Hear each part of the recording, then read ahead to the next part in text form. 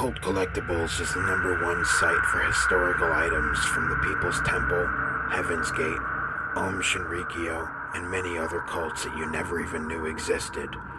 Hundreds of hours of work have gone into curating our collection of unique and one-of-a-kind items from the dark history of these groups.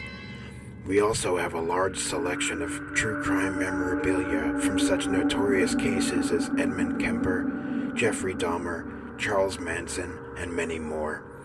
We add new items to the site every week and post sales and auctions on our Instagram at Cult Collectibles. So visit us on the web at cultcollectibles.org today. Hey, this is Stephen Byer from Runner Films, and you're listening to Sick on Cinema.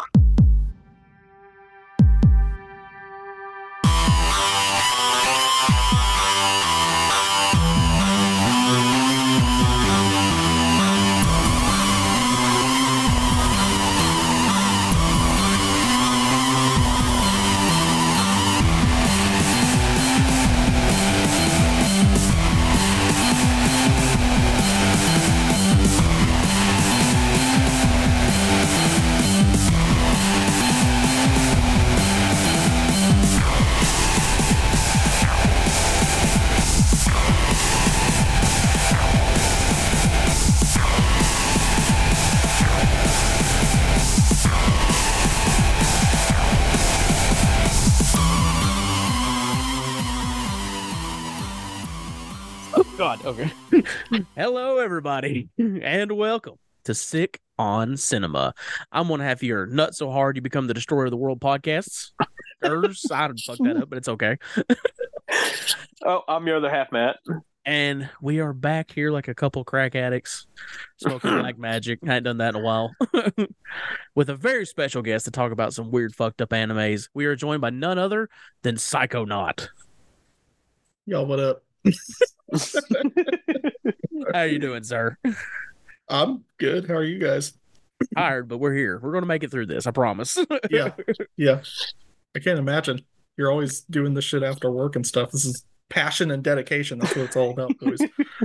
It literally is like me texting Matt, like, get the call started. I'm on my way. Dude, yeah. It's like essentially like before I called, I was like editing stuff, and I was just like, fuck, this is taking forever. And I looked at the clock, I was like, oh fuck, I probably should get this shit ready to go. I swear, Like, any other day we're good. But anytime we got a guest coming on or we're going to be on someone's show, a meth head will come at the last second and just keep shopping. I'm like, you got to get out of the store, man. You got to go. They're sending them to you on purpose. It's what Whoever's it feels watching like. and trying to derail you. It's targeted. It's targeted method attacks. Oh god. This is gonna be a fun episode. For those who don't know who Psychonaut is, well, you will, because he has done the artwork for my project that is coming out hopefully next year.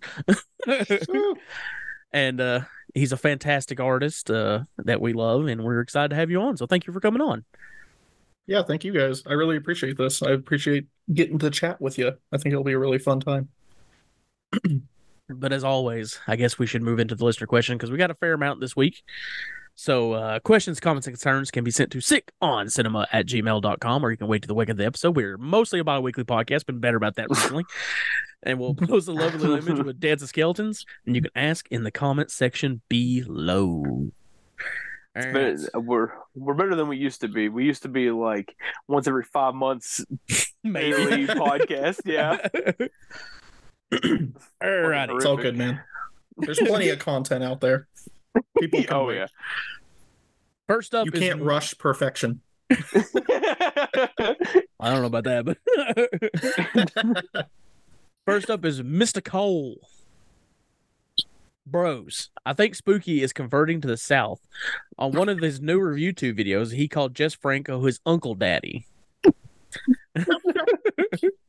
I'm currently watching The Boneyard, recently covered by Show Me Something Wrong. It's a great Hell hidden yeah. gem from the 90s.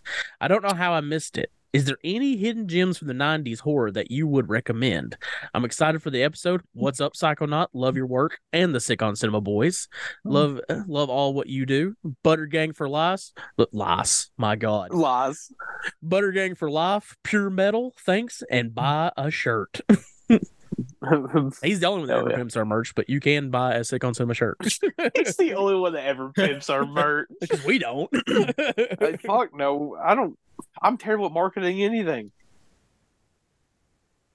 Underrated 90s horror. You boys got anything? Because I actually do. I was on lunch break when I read this and made a list. Yeah. Off the top of my head, one that comes to mind that recently like went way up on my list and became kind of like a favorite. I feel like I'm gonna revisit it a lot now. Was another one that Show Me Something Wrong covered, and I was so stoked about it because they did the episode like right after I watched it for the first time. And I was just like, Chloe, they did an episode on but it was Skinner. Skinner was fucking wild. That was a wild ride of a movie. And we are big Ted Raimi fans, so it was super cool to see him in that. I actually prefer Ted Raimi over Sam Raimi. So I'm always excited when Ted Raimi shows there's up. There's John's hot take of the episode where everyone's gonna fucking hear this and try not to drive their car into ongoing traffic. Look, man, I love Sam Raimi behind the scenes, but like I like Ted Raimi on camera. Like I think he's a fun guy as an actor, as a over the top character actor. Yeah. Oh yeah, absolutely. I want him to sell me condoms out of his trench coat, like in the beginning of Blood Rage. He'll always just like show up and shit too. Where you're just watching, you're like, "What the fuck is he doing in this movie?" Yeah. Like Midnight. There's stuff I've seen like a bunch of times, and then like years later, it was like Ted Raimi was in this when I see his like cameo listed somewhere. Again, I'm pretty sure this one is 90s. Correct me if I'm wrong, John. Okay. I'm gonna throw out the Ice Cream Man. Oh yeah, that's 90s. Okay. Yeah, I just want to make sure. Yeah, that movie's fucking wild. Yeah. I love that movie. Yeah. It's like I say this often, but you know, fuck it. It's like a it's like a fucked up version of a Goosebumps book. It kind of is. Yeah. Yeah.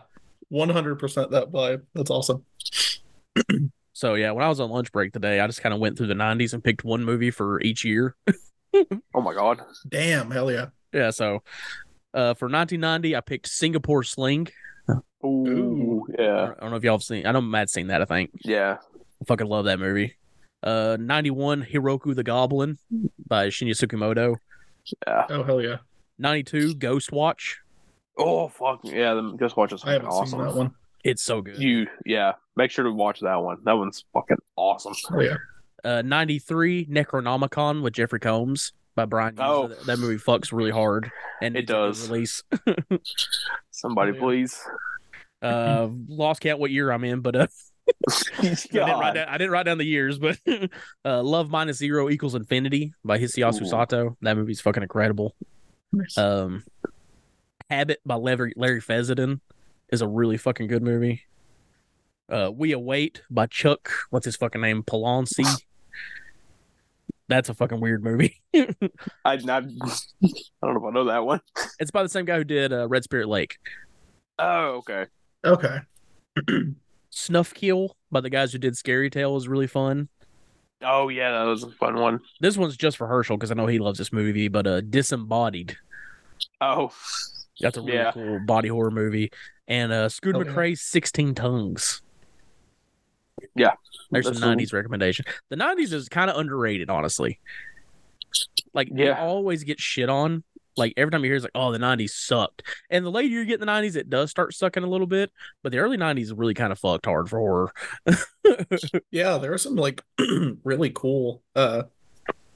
it's just, like, a really cool mash of aesthetics in that time. There's a lot of, like, really cool experimentation that Obviously, it's not quite as like full blown as some of the stuff that was happening in the '80s, but it's still comparable and it's still serviceable for kind of keeping that spirit alive or trying to kind of revamp it in a new way. Oh yeah, absolutely. And Just of course, the spirit of experimentation, I guess. Yeah, because you got like the leftover like gore stuff from the late '80s, but then you got like some like Japanese pinku stuff and body horror stuff. You got shot on video dudes, and that's like the best era of shot on video too, because like they're really like, pushing the boundaries. I don't know. I actually really like the '90s. Like I think '90s was a great decade for horror. was that there's like it's a Gorotica. Yeah, I almost went with Gorotica. Yeah, I fucking love that movie. I forgot it was the '90s though. But thank you, Mr. Cole, for the question as always, and go listen to 84 Ounces of Freedom. Yes. Next up is Sleepy Mudman. Sleepy Mudman. Yes. Yes. Been listening to the show while at work for the past 2 months, and I'm almost caught up from the beginning. That's fucking impressive. Jesus. And I apologize. Why? Those early episodes I did. Man, those early episodes are rough. Yeah. Gosh. Y'all are wild. Why? I was wondering if you played any visual novels. There's a ton of amazing, disturbing VNs I think are super effective, such as Song of Seiya, Euphoria, Tulpa, When They Cry, and even Doki Doki Literature Club. Anyways, hope you had a great week. Cheers. Yo, When They Cry is my shit.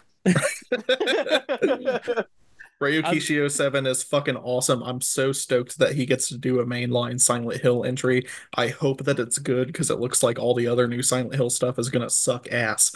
So I'm really hoping that Silent Hill Forte is rad. I'm super stoked about that. Yeah, when I read this question, I was like, I think this is for you.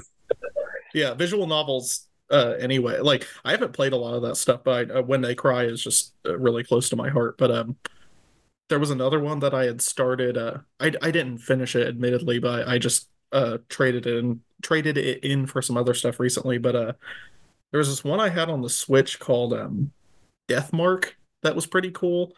It had a lot of really awesome visuals in it, but I don't know, it started to get a little too like etchy for me with the it just was doing a lot of weird fan servicey stuff that was really taking me out of the creep factor of it. So I was just like meh and dumped it off. But it's got some cool art, and I'm sure the story is rad as it continues to go on. It seemed pretty intriguing. I just didn't get into it. I'm pretty picky with them. But I was the only one of those I'm familiar with is Euphoria. And I'm more, know that more from the anime than the actual like visual novel. But from what I know about that, it's pretty fucked up. So I don't know if I played any like visual novel stuff. I don't know. Is Corpse Party a visual novel thing, or is that more of like an RPG?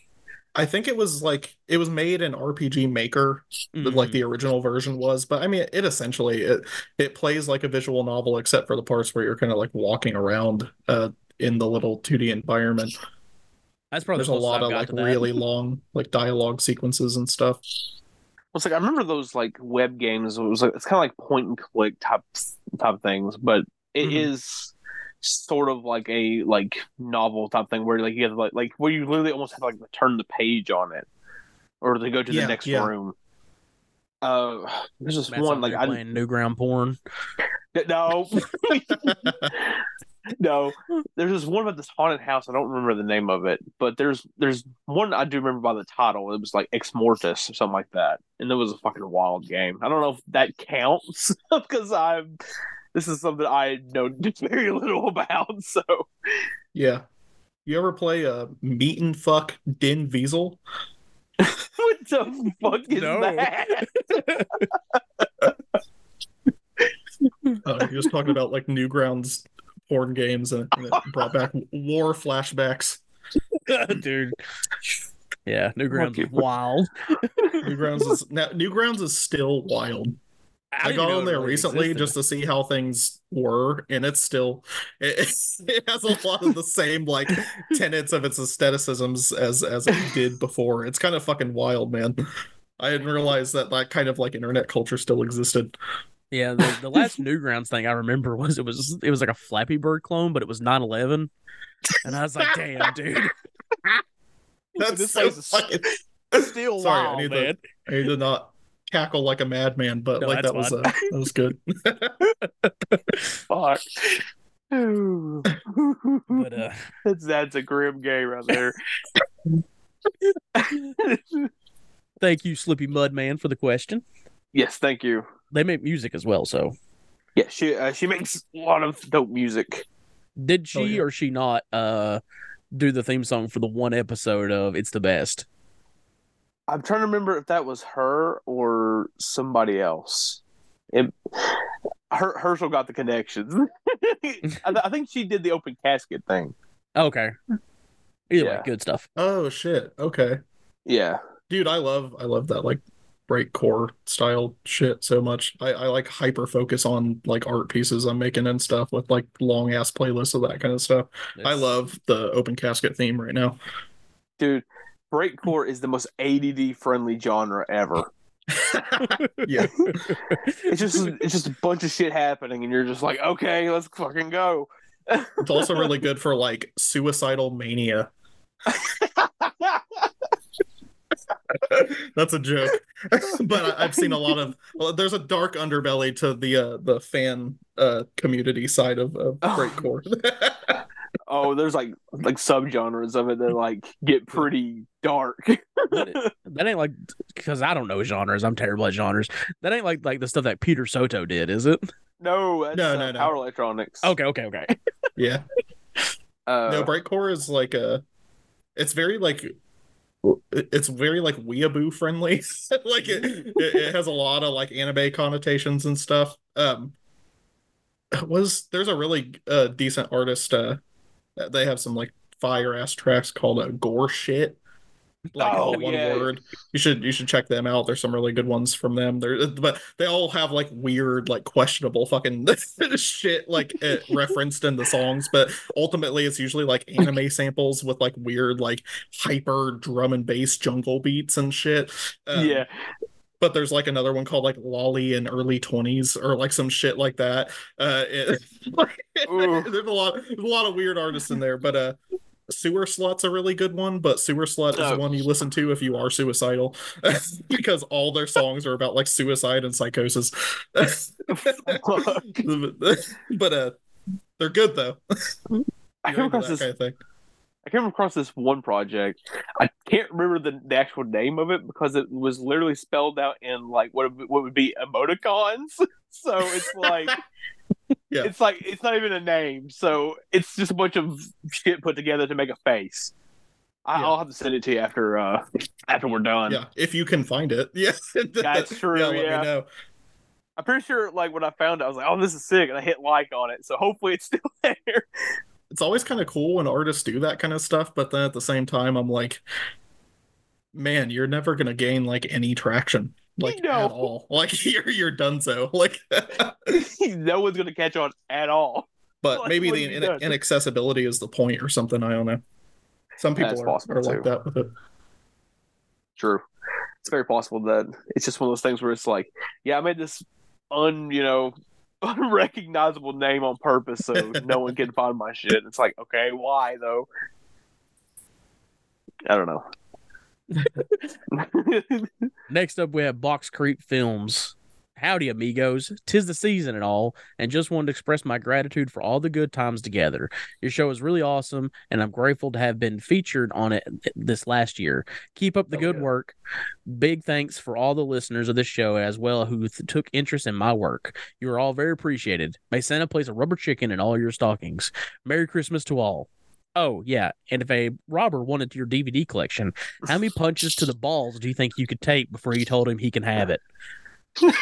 Ooh. Nah, man, I'm going down swinging over my fucking dead body. It's like, do you know how much money this cost me? Because not even I do. No, bro. The principle of it would be like, this motherfucker's gonna hawk this shit at a pawn shop for like cents a piece, and I know what this shit's actually worth. Right. And I'm not gonna if someone's gonna kill me, it needs to be like jewel thief, like art thief style, like somebody who's planned this and they know what they're taking and they know what they're going to do with it, not some random asshole who's like breaking and entering. Like, he's not going to be the one to get my shit. No way. Dude. Like if it's a situation where like I'm forcibly being pounded in my balls, just like forcibly punched, then I'm Punch all taking a day, lot of fucker. punches.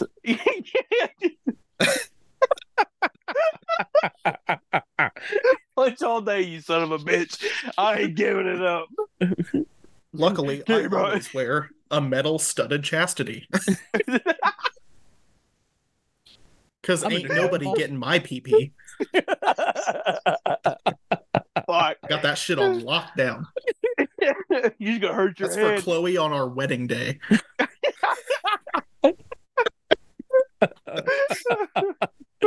Oh fucking A. But thank you, Stephen, for the interesting question. Oh god. And definitely Also, everybody... Yes. sorry. No, go ahead. To Steven, I really need to get around to buying all your shit. I've just been broke as hell this year, so I'm gonna put in a big Box Street Films order at some point.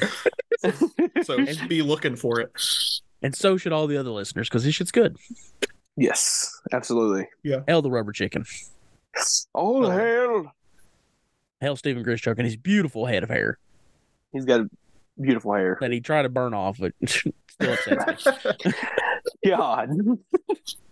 Next up His is poor aunt. Yeah, I know, right? Next up is Mike Brushaber, who has a very simple one. Favorite sports movie?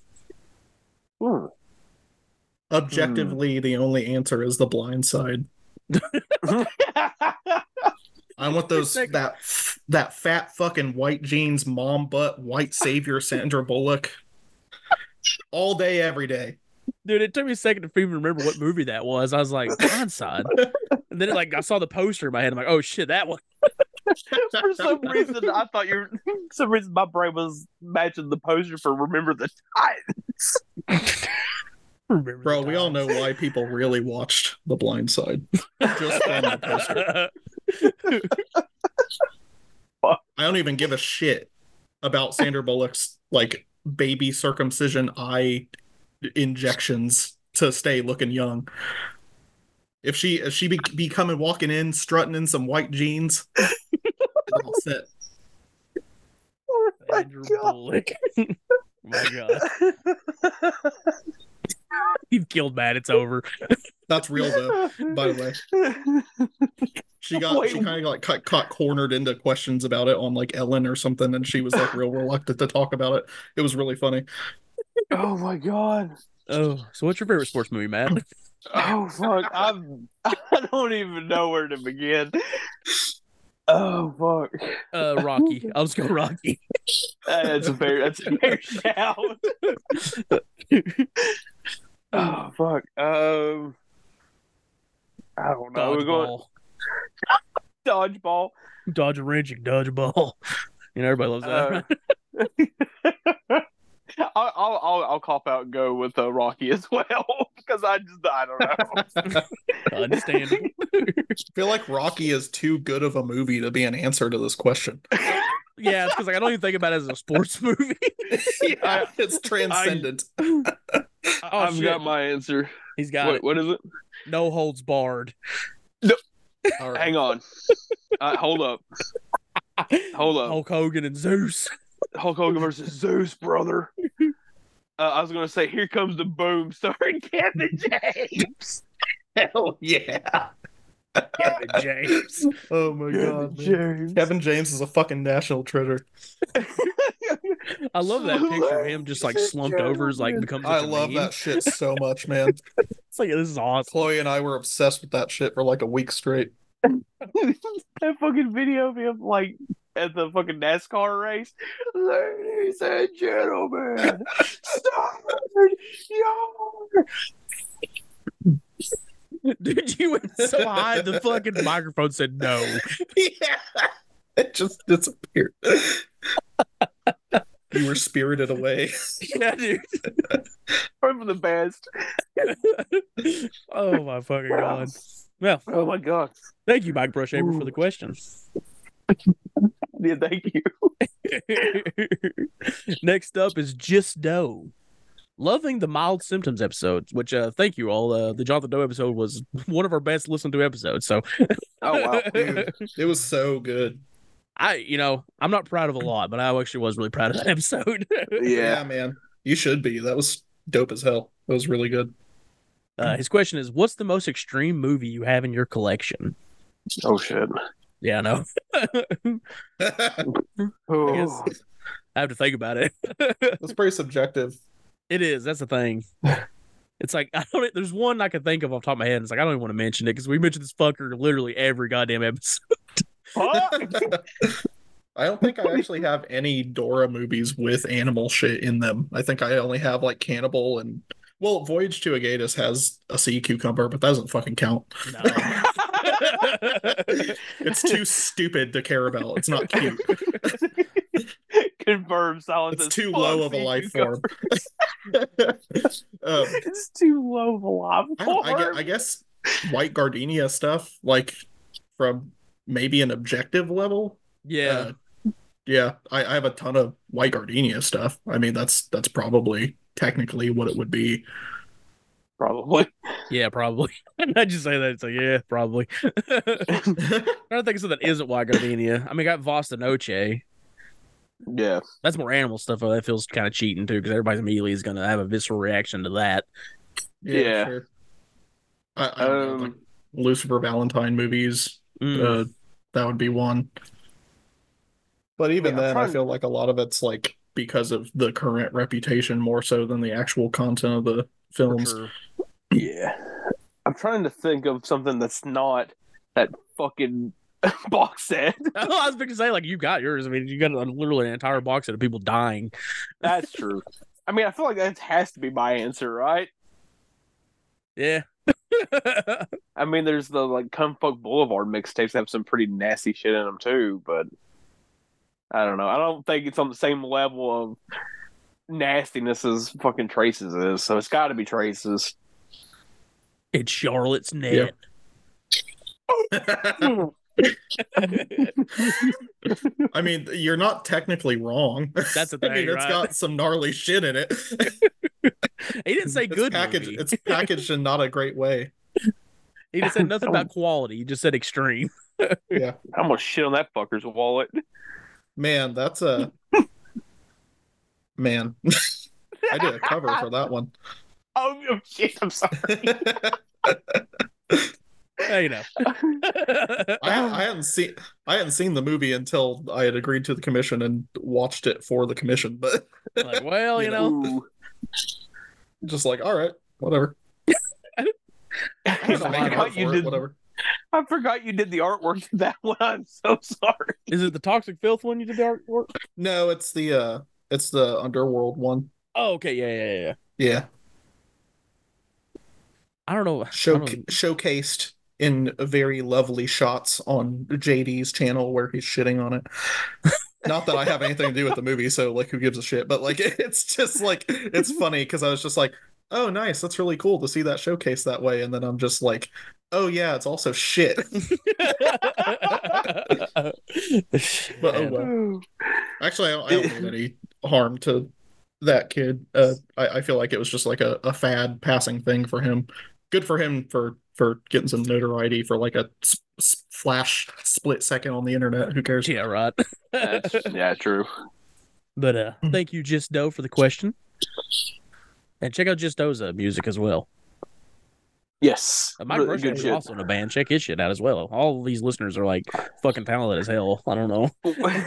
We're just everyone who comes on this show and talks with this show is way more talented than the people who are on this show.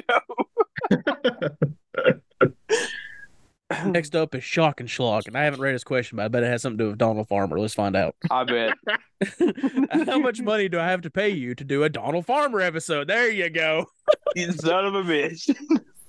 A man can only ask so many times, and money talks. Do you hear it? My Chris Washingtons. He's saying, John, please forgive Don. Herschel is right. Oh, and Matt, why is Red Lips a 3 if it slaps?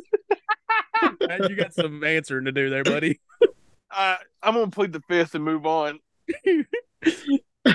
This episode is about anime, contributing to the trend of actually covering good movies. What got you into anime in the first place? Well, we'll start there. What got you all into anime?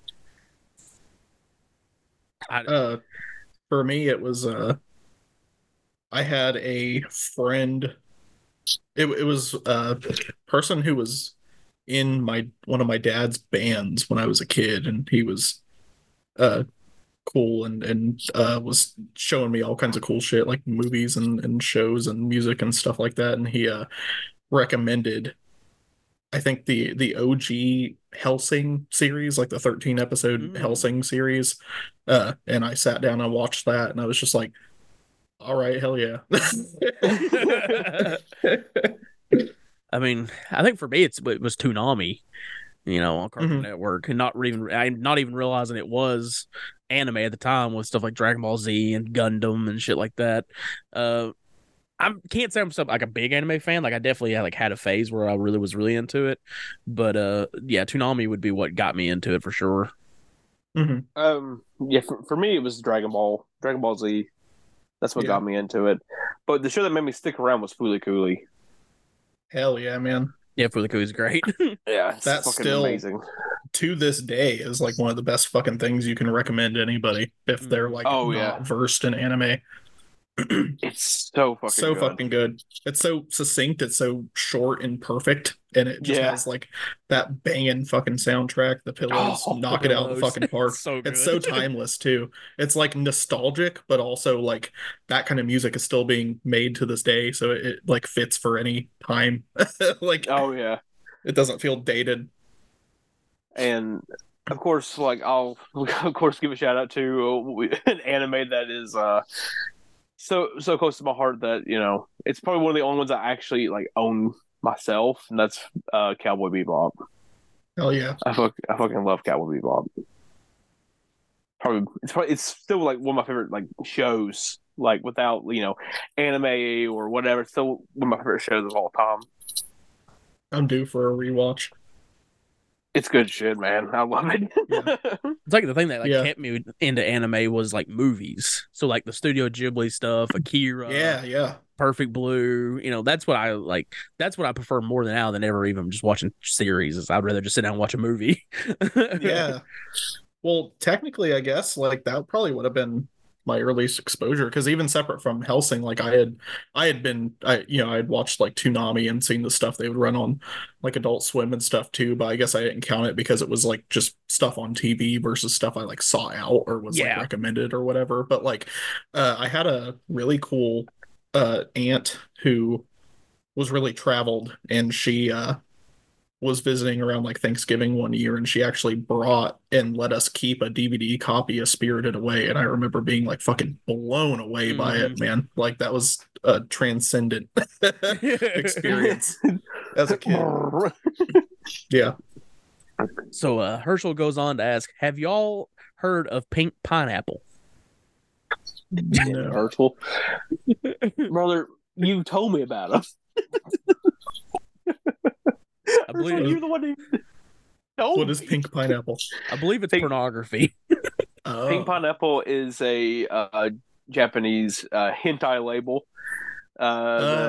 It produces some pretty nasty shit. Like they did, was it Bondage Game and Isle Maniacs? Taking notes. I watched Isle Maniacs. That shit was fucked up.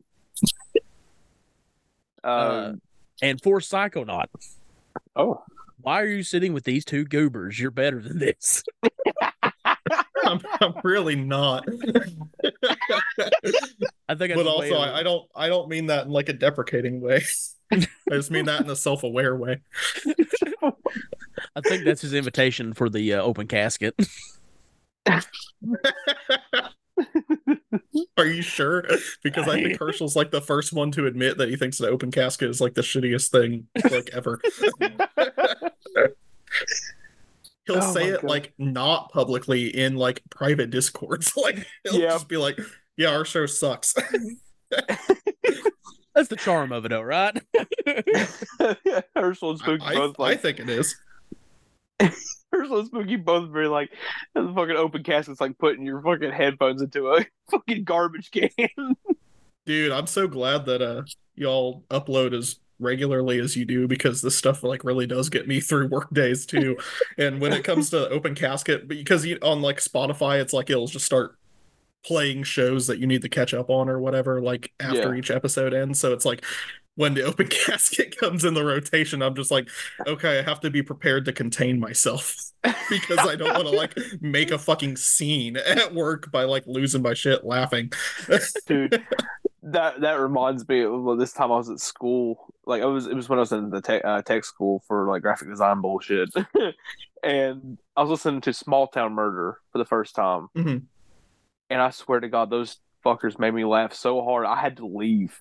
I had to walk out of the room and go to the bathroom to like just Oh, stop. I man. was like, I don't remember what they said, but it was so fucking funny that I had to leave the room. I had a group chat years ago with two friends, and we were all working like quiet computery type jobs, and the thing we would do like every day in the group chat is send each other like the most batshit absurd fucked up off the wall fucking like memes or like short videos or whatever we could like fucking find, and it would be like we were like terrorizing each other, trying to make each other have like outbursts. That's great. Dude, I swear to God, some of the shit, some of the fuck, some of the stuff you said to like our group chat. Oh my fuck! You said some of the most absurd fucking memes I've ever seen, and I'm just like, fucking A. Fuck, man. Like every time I open up the meme Discord, I'm just like, here we go. I'm glad you get enjoyment out of it. I love it so much. But thank you, Shock and Schlock, as always. And he's been on a roll with some reviews. Go check his channel out, of course. Yes. Hell He's yeah. the boy. Next up is Zombies 8 Keegan. With the best profile picture. I was going to say the best profile picture. Sup, butterweebs. God. Do y'all know any lesser known gory / disturbing anime, or maybe just some that you think deserve more attention? Anyway, your Kawaii Donald Farmer body pillow is in the mail. Butter that boy up good. I'm not well versed in much. Like I literally just asked this exact same question to Herschel and Spooky the other day. Oh yeah. Because like the ones I know, I think are the ones that most people would know, like Fist of the North Star or Kite or Ninja Scroll, stuff like that would be the ones I would recommend. Yeah. But I think most people know that stuff. Yeah, I think just because of the nature of the medium, like there's not a lot of stuff that's allowed to slip like under the radar unless it's like real rough and not like quality assured enough to be worth like getting wide release or whatever, which I don't think a lot of that even really happens that ever gets into the English speaking world. I was going to say Kite as well. I guess another one would be oh man, I don't remember the name of it actually, but there was this like really solid like grounded feudal Japan like samurai anime I remember watching back in the day in like 3-part episodes on YouTube and shit. That was just like uber violent and like really like stark and seemed like it took itself pretty seriously, and that was interesting. One that's recent that's not actually like super gory, I guess, but it's really interesting, and if you're into like short form horror or like microfiction or like Junji Ito stories or something, you'll probably like it. It's called Yami Shibai, and it's Japanese ghost stories, and it's really interesting. It's like not super fluidly animated. It's a lot of like puppet animation and that sort of a thing, and these like short like 3 to 5 minute episodes of these creepy little stories. And sometimes they're kind of gruesome, sometimes they're not, but it's a really neat show. And you can get it from Sentai Filmworks, and it's like a Blu-ray that has like both seasons, but it's really short. It's like sub 2 hours. You can watch the whole thing from front to back, and Oh wow. it's just really cool if you like that kind of thing. Yeah, that sounds fucking awesome. The the one I'll go with is one I mentioned earlier. It's not even like it's like super gory. It's just so fucked up. That's all Maniacs. That fucking that series is it's hentai. It is. It's fucked. Like at one point, like this like demon like fucks someone's chest, like their whole like fucking chest cavity. I'm like, what the fuck is this? Herschel was like, "Here, watch this." And I was like, "Okay." I was like, "Oh god, this is fucking horrible." If you're looking to read and you don't mind like really fucked up porno, you could always go down the Uzugawada rabbit hole. Oh, if you want to leave your moral bag at home. Bro, I love Uzugawada. I do too, kind of actually. He's a depraved little freak, and I love him for it. He's such a weird little man. No, like I don't know if you've seen the special features on the live action adaptation of Mai-chan, but like he's in it, and he's just this. He's exactly what I expected him to be. He's like this little ham with like greasy hair and a rat face, and I'm like, hell yeah, it's like king. I've definitely never experienced anything else that makes me feel the way an Uzugawada story makes me feel. Like I'm just like, God damn, dude. That's so true.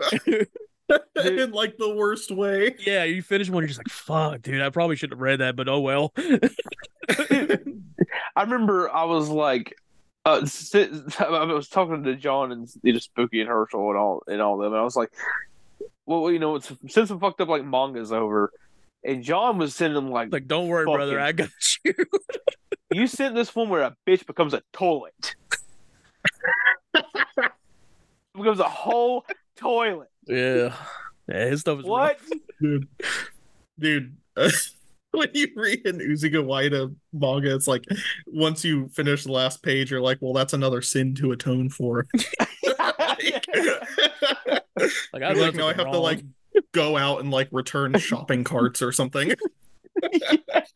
To like put balance back into the universe. You gotta start like flagellating yourself. Yeah, just keep a cat of nine tails around just for in when case. I'm reading Uzugawada. I'm like flipping pages and hitting myself. Oh, they're deep frying her. Well, that's at least two. This comes across to me as some like modern day like Albert Fish shit. You're just going through Uzugawada books like just like, oh, it's fucking horrible.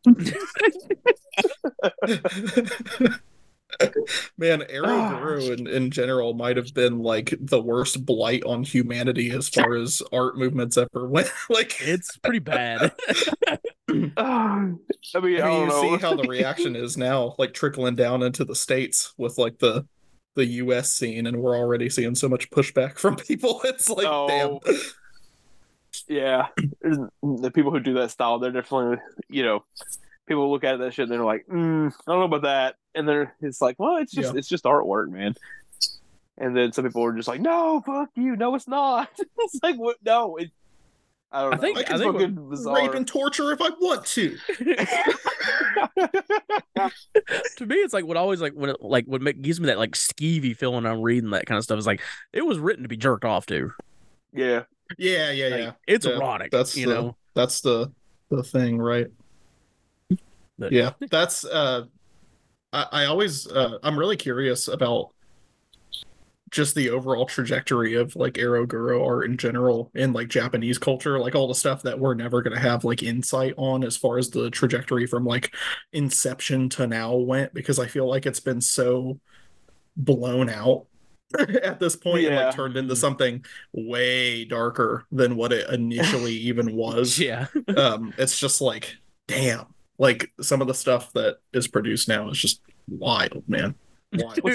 It's like when you look at like the early like forms of it's like, you know, like a nude girl like cutting herself in half or something like that, right? And now it's like I deep fried her, I fucked her, and I ate her in that order. The Uzugawada one that like always like sticks in my head is the one where you may have read it, Silas, but where like this little girl watches her mom be like fucking just destroyed, basically, like just cut to pieces, disassembled. I don't think I have read that one. It's in one of his I also- compilations. Okay. I also haven't read the Junko Furuta one. I didn't even know about that one until like one of you guys or the podcasts and whoever like mentioned it, and I was just like, oh my fucking god. It's Yeah. like that's horrid, man. I'm like, The dude I heard that this manga existed, and there was a wafting smell. Dude, oh my god. A stench was released upon the earth. It's just like, I just imagine you just sitting there listening to it, and it's just like, yeah, and Uzuka Wada made a Junko Furuta manga. Yeah. But thank you, Zombies 8 Keegan, for the question. Hope we gave you some good recommendations. I don't know if I really actually recommend Uzuka. Like, you gotta like. No. But next up, I do. Fuck your mental health. Next up is the real rival. Right. Why we gotta do it every time? Who says ho ho ho weebs? I don't know what this weebs. Like, I'm not a weeb man. I barely watch anime. John huffing copium. Bro, if you're fat and bearded, you're an honorary weeb. I'll take Whether that. you like anime or not. This I've gone coming through like years long periods of no anime watching whatsoever, and I'm still like, I just you can't drop the title. You got it. It's there. It's Got yours it now. forever. This is your burden to bear. Stained. You've been stained. You've been cursed. This coming year, my idea for a watch project is to see a movie made in every country on Earth. Oh my god.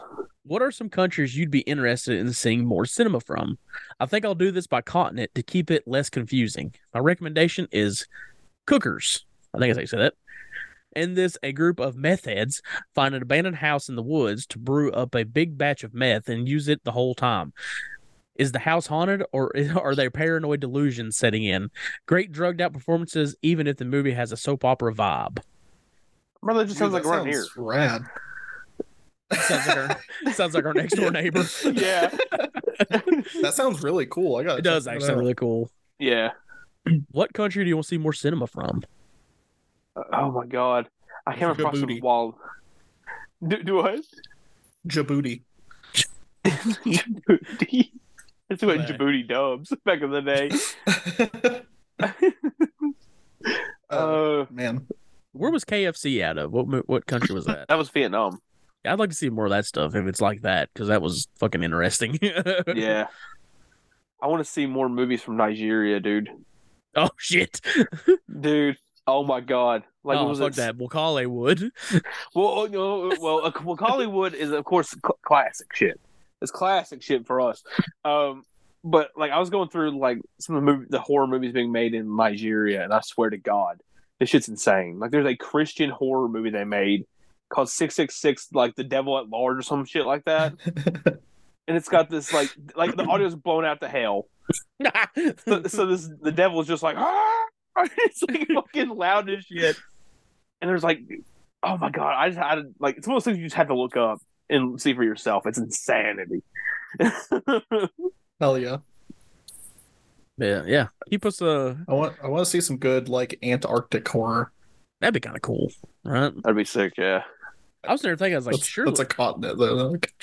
Well, you know. I don't have a specific country in mind, but I think it would be cool to see anything out of I just want more like horror specifically. I want more like South American horror. Mm. Oh, yeah. Would be really cool. Just because I think there's a lot of social commentary to be mined down there as far as that facet of using the genre conventions goes. That and like the folklore of like different areas around the world, like in Japan with what's it called? Fuck. Yokai? Yes, yokai and using like stuff like that. Like that shit's always fascinating. What's like Nori the Curse we watched recently. That movie's fucking amazing. Hell yeah. And they use like certain like bits of folklore and shit like that. And I love that shit so much. Folklore is just awesome. I was thinking, it's like, what about Mongolia? I don't know if I've ever seen a movie out of Mongolia. I don't think I have either. Yeah, I don't know if I have either. That'd be kind of cool. That like rang a bell. Like I have seen something, but it would have been years ago, and I can't remember anything now. But yeah, just literally anything. I just want to see more world cinema in general. Yeah, right. Oh yeah.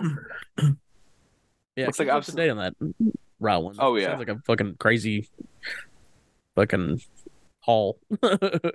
Dude, I've seen movies from some like weird like some different parts of the world where you wouldn't like expect, some of these movies to be from like Kuwait, Egypt, stuff like of course like Turkish cinema is like fucking like renowned as like the like trash capital of like the world. I fucking love Turkish cinema. It's so fun. North Korea. Hell yeah. Oh, what would a North Korean horror movie be like? I want to know like what their propaganda spin would be on that. I mean, Pulgasari is the closest thing to that, with the big ass fucking kaiju monster. Yeah, I need to send that to you. Yeah. Yeah. You just send me about that. movies in general. Send me all kinds of shit. Yeah. Whenever you feel like it. Make me part of your rotation. Gotcha. I can send you like a list of shit I've got. So hell yeah. But I'd be down for that. But thank you, Raw One, as always, and for the recommendation. That actually sounds really cool. I'm gonna add that to my watch list. Yes. Next up is the Shrimp Doll. Shrimp Doll. What's a film some people have difficulty watching that you can't take your eyes off of? For me, it's got to be Irreversible or Solo. Excited to hear what y'all have to say in this episode. Nautx for Pinocchio. Nautx for Pinocchio? Yeah, the movie's fucking insane. I definitely did show that to somebody one time because it was an electronic musician, and we made a music video using scenes from it, and he was kind of like, "What the fuck is this movie?"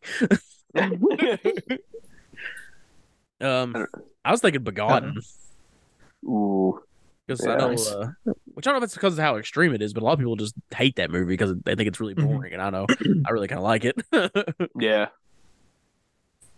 Trying to think of something that's considered like just like visually taxing without even it having to do with like the extremity of the content or whatever, but just like the style of the movie.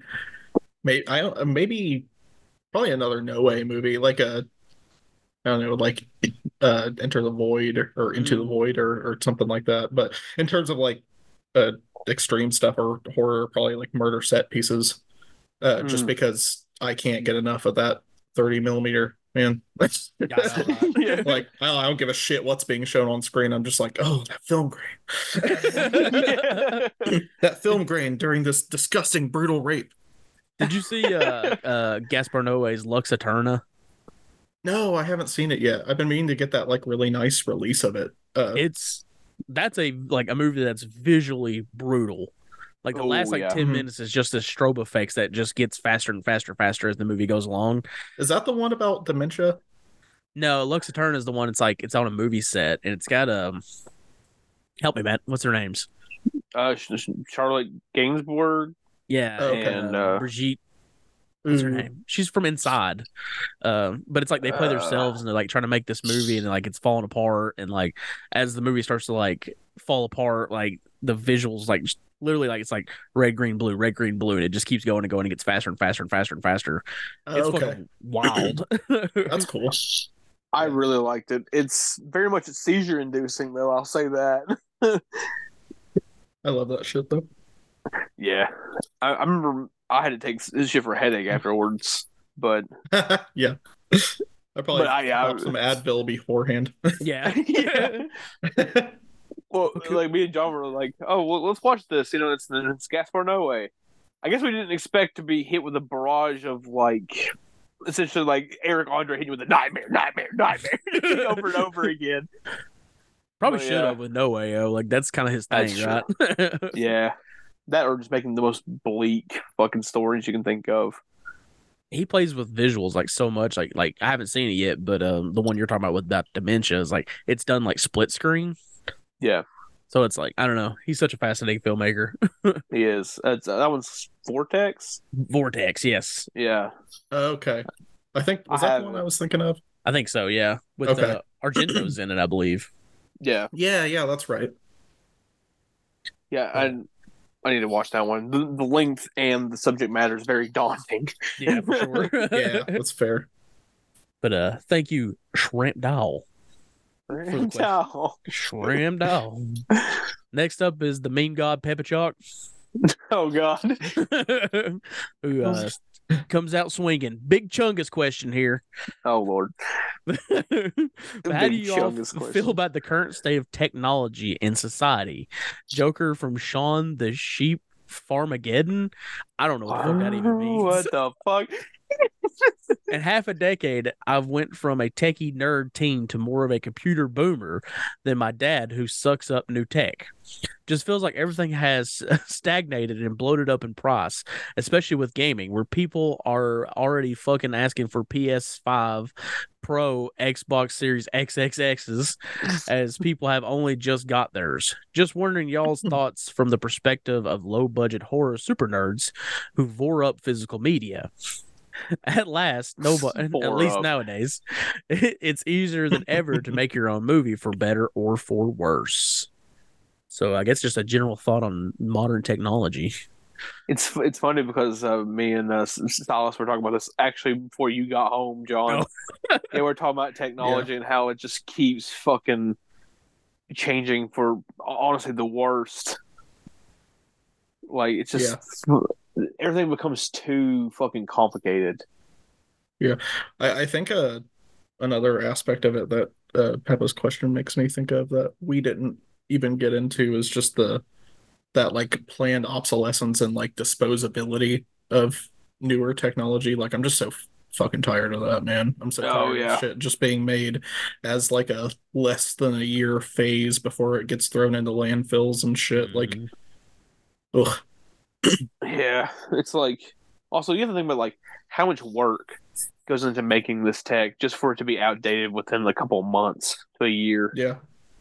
I mean, not to mention like the fucking like blood minerals and shit that are harvested to go in everything. Like, yeah, it's like it's taxing all the way down to like the lives of people in the third world and shit. Like, it's fucked up, man. It is. I hate that aspect of first world culture. Take Kaczynski was no. It's a joke. It's a joke. I promise. The nightmare rectangle, it started to vibrate. The nightmare rectangle. It's angry.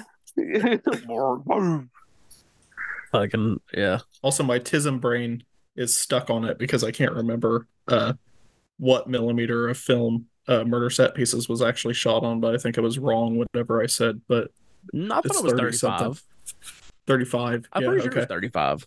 I think I said 30. Yeah. It works. It doesn't matter. I'm just stuck on it. Sorry. I needed to say something to clear my mind. Yeah, like I don't know, like as far as like film goes with it, I do think it is a good thing ultimately that people have access to like good cameras for a decent price. But you get guys like Dustin Ferguson, and that's a bit unfortunate. So you can make this Zombie 8 with fucking 30 minutes of stock footage. Yeah. Yeah, but to be fair, I don't think he gives a shit if anybody is watching those. I think he's fulfilling like a deep internal fantasy. Like he's cosplaying a filmmaker, like a prolific filmmaker. Like that's like what that's for. I don't think he gives a shit who's watching it or how many people do. I think he's just making shit, man. Yep. And he wants to have a big old fucking. There's a mad genius in there somewhere. We just can't understand the language. The language is too ahead of our brains. He's a little too far out for us.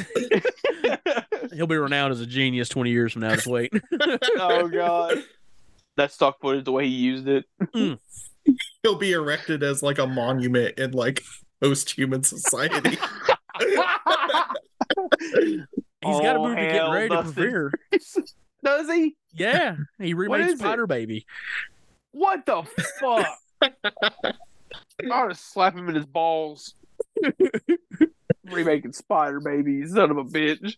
But yeah. Thank you, Peppa Chalk, as always, for the question. Yes. You beautiful British man. I didn't even do the will at least this time. You did not. Next up is Carl.kr.07. When I recently was trying to make a best of year list, I noticed that in contrary to 2022, I don't know why I said it like that, 2023 has been a painfully mid-year for music. Do you agree? Maybe it's not like that for metal, but this year really does pale in comparison to last year, where we had albums as great as Ants from Up There and even a new Kendrick. Where this year, the only actual amazing project I can think of is Scaring the Hose. John didn't even love that, but I didn't care for that one too much, but there are some good other things too, but nothing I call stunning. The thing is, with like when it comes to music, like I was trying my best to keep up with everything this year, and I just by the time I got to like fucking like July, I was just like, I'm done. I can't fucking do this. There's so many fucking releases coming out, and a lot of them I don't like. So I was just like, fuck it, I'm done. When it comes to like this year music, like honestly, like this year, the one thing that comes to mind is I listened to one of the worst fucking albums I've ever heard this year. It was fucking horrible. I don't even want to name. I don't even want to name the band. I don't want to like piss anybody off. Coward. I don't know. Fuck. No, gaslight you till you do it. I'm very curious. It was the new Anti-Flag album. Okay. Who's that gonna piss off? Like, sure. Yeah. Well, I know people are fans of them, so. But yeah, but it's like any punk rock band. It's like it's a legacy thing now. It's about their old stuff more than it is their new stuff. It was the most like it was the closest to pop you can get in a punk rock setting, and not in a like Sum 41 or Blink 182 fun way either. It's fucking horrible. I know what you mean. Oh, yeah. But I've also like I enjoyed a lot of projects like Year of the Knife's new album. I enjoyed the fuck out of that. What else? I was going to say Scaring the Hose. Outside of the metal scene, I don't know a whole lot that did come out. Yeah. It's been a decent year for metal, though, as far as like Cow Decapitation and Sanguis Sukabog and Dying Fetus and Year of the Knife. I think I've listened to some good new stuff, but I have been, I think this year and last year, I've been really stuck in like nostalgia cycles and just going back and mining old stuff I like for like aesthetic inspiration for projects and stuff. So I haven't been like keeping up with shit enough to have as much of an opinion. But for anybody that's into weird niche rap and shit, Roz Dilliams was on hiatus for a while and then came back as Disciple Zachariah and has this whole this Orthodox Christianity thing going on now, and it's very interesting. So if you like to experience the duality of man from one extreme to the other, you should listen to like that, and then one of his old ones that's on YouTube called the Judas Cradle. and look into that. That sounds between those. Yeah. It's pretty wild. Have you heard of Cemetery by any chance? Mm-hmm. Okay. Yeah. That was a project that stood out for me because I was just like, this is fucking wild sounding. Yeah, I'm like, I kind of like fucking hate it, but at the same time, like there's something weirdly like knee-jerk appealing about it. Like, like it's very strange. Like it's so like not listenable. It's like I'll get like 2 songs in and I'm like, that's enough. But like like I just have random moods where I'm like, I'm gonna go listen to a Cemetery song right now. Like and then after a song or two, you're like, all right. I'm just like, damn, I don't need to hear the Haunted Mound bumper again. Please stop playing it at the beginning of every fucking track. But like, damn. Other than that, it's interesting at least. Yeah. that fucking that sample lives in my head, not rent free, but at gunpoint. Haunted clown. It's like it's like fuck. But it's the most cemetery is like a satanic psyop. He's trying to like whittle down the mental health of the already drugged out, broken kids. With like spooky imagery. It's like, do drugs kill your mom? Impaled. It's like pumpkins, chainsaws. Pumpkins, chainsaw, murder. Fuck the cops. Everything's blown out. What is EQ? What's layering? For a second, I thought y'all were talking about the band Shoo Shoo. Oh, sounds very similar. Shoo Shoo is they're definitely one of those bands where I'm like, am I actually a fan of them? I had that experience with a girl with a basket of fruit where I listened to it. I was like, I respect the hell out of it. I don't know if I like it, but yeah, I like what it did. Man, Shoo Shoo, I don't even know how to like describe the weird fucking feeling that I get from like Shoo Shoo's music. It's like the closest I can think to coming to like the terror of being like child trafficked. Yeah. I can understand that. It's like a deep brained visceral upset. But in like an intriguing way that keeps you glued. Yeah, it's being traumatized through audio forum. It really is, yeah. AKA listening to the open casket. I love those boys. They're that way. I listened to Shoo Shoo's Girl with a Basket of Fruit on the way to get groceries one day. Bro, that's how I listened to the album, yeah. You're like, I want to have an existential crisis before I pick out my produce. I didn't really exactly know that's what it was. I just heard of the band, so I was like, let's just give this a shot. And I was like, oh, fuck. What is this? Well, it's like when I listened to the fucking, like, that Daughters album for the first time, dude. Oh, yeah. That opening song, I was walking around the school campus. I was just like, oh, fuck, what is this? And it's like, okay, we're grooving. All right, hang on now. Let him cook. Yeah. Don't let him cook too much, though. He did some things, That album is I'm convinced that album is like as good as it is because he's that fucked up. Yeah. Yeah. It's like I told Matt one day, I was like, well, like not to take away from what he did, but like, goddamn, man. Yeah, that's so fucked.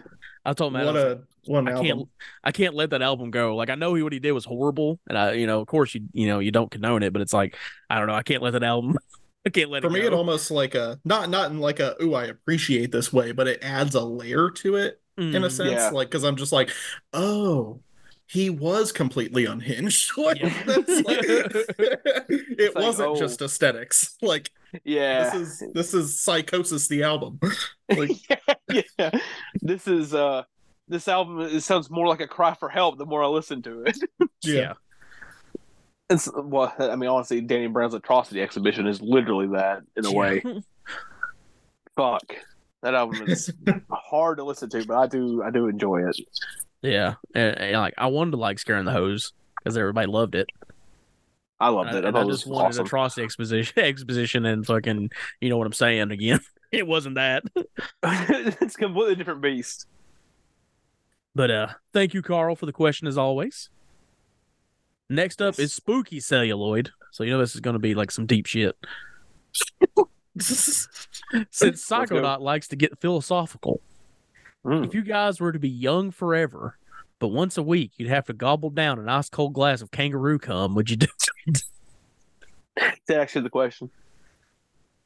That's the question. I mean, I don't want to be young forever. No, fuck that. Yeah, block right. him. Block him. Hang on, let me go. I don't want to live forever, dude. Me neither. No, absolutely not. I want to enjoy the life I have and move on. I was gonna say I barely want to live now. Like, you ever watched like a vampire movie? They were like miserable. Yeah, right. Like no, They're not skipping down the street being like, this is good. This is the good life. Well, it's like to get into the more like philosophical, I guess, way to think about it. Like, think about all your friends and family that will die around you, right? You just gotta make them Yeah. the same proposition. Like, hey, mom, you want to drink Although- this cup of kangaroo cum with me? I don't know. Does it work for them though? I don't know.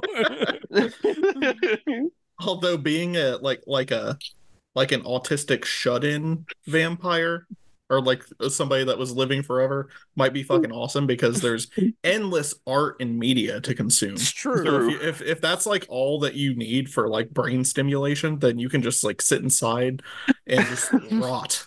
You can just rot for eternity and be completely content with it. No, I can't do that. You can just trade out remote jobs for all eternity. Just make up new identities all the time. Sell people insurance through the phone. That'd probably make you want to die faster. Probably. Get screamed at by people being like, "How about you just fucking give me the thing I want?" Nah, man, I'd just be like, "You're gonna die." And I'm not. I wouldn't say it because that would give away, the ruse. But like, I'd just be like, "Ha ha, you're gonna get old and die. You're gonna succumb to organ shutdown. Fuck you, Gladys. Have fun in your home. Fuck you, Gladys, and your fucking fucked up kid. Your kids ain't gonna come fucking visit you." And I don't blame them. Fuck you, Gladys. I hope you die at a fucking dialysis center. Oh my god. Dialysis. Is that too much? Nah, no. Okay. 5 large men to haul your fat, misshapen, gluttonous, disgusting body out of the dialysis center after you die, Gladys. Oh, fucking A. And I'll be sitting back in my seat at my cushy remote job while I'm watching hentai on one screen and gooning on another screen that has a separate form of pornography, and playing a cookie clicker game on a third screen, and doing my insurance paperwork on the fourth screen, but only skirting by and doing the bare minimum so I can keep this remote job. And I'll be sitting there and I'll be laughing while I keep refreshing the obituary pages, looking for your name on the 5th screen. Until the day that you die. Oh my god. That's And it started the moment after we got off the shitty calls. And it doesn't end until you're dead. The world's longest gooning sesh. Oh my god. Years. Holy fuck. I think if you come enough times in a day, you just die, right? That's what I've heard. Like there have been a bunch someone of actually kids, done that? like, Yeah. Yeah, a bunch of people have done that. I think I've like heard that multiple times, like multiple stories of that growing up. Holy Like on fuck. crazy internet shit. There's like some kid in fucking Thailand that masturbated 47 times and just fucking ate it. He just died. He's just heart dropped gave dead. That's what this is what these gooners are actually doing. They're testing God. They're trying to see like how far they really can go. It's like the most euphoric sense, like way of committing suicide. Oh my god. But It's a way of euthanasia.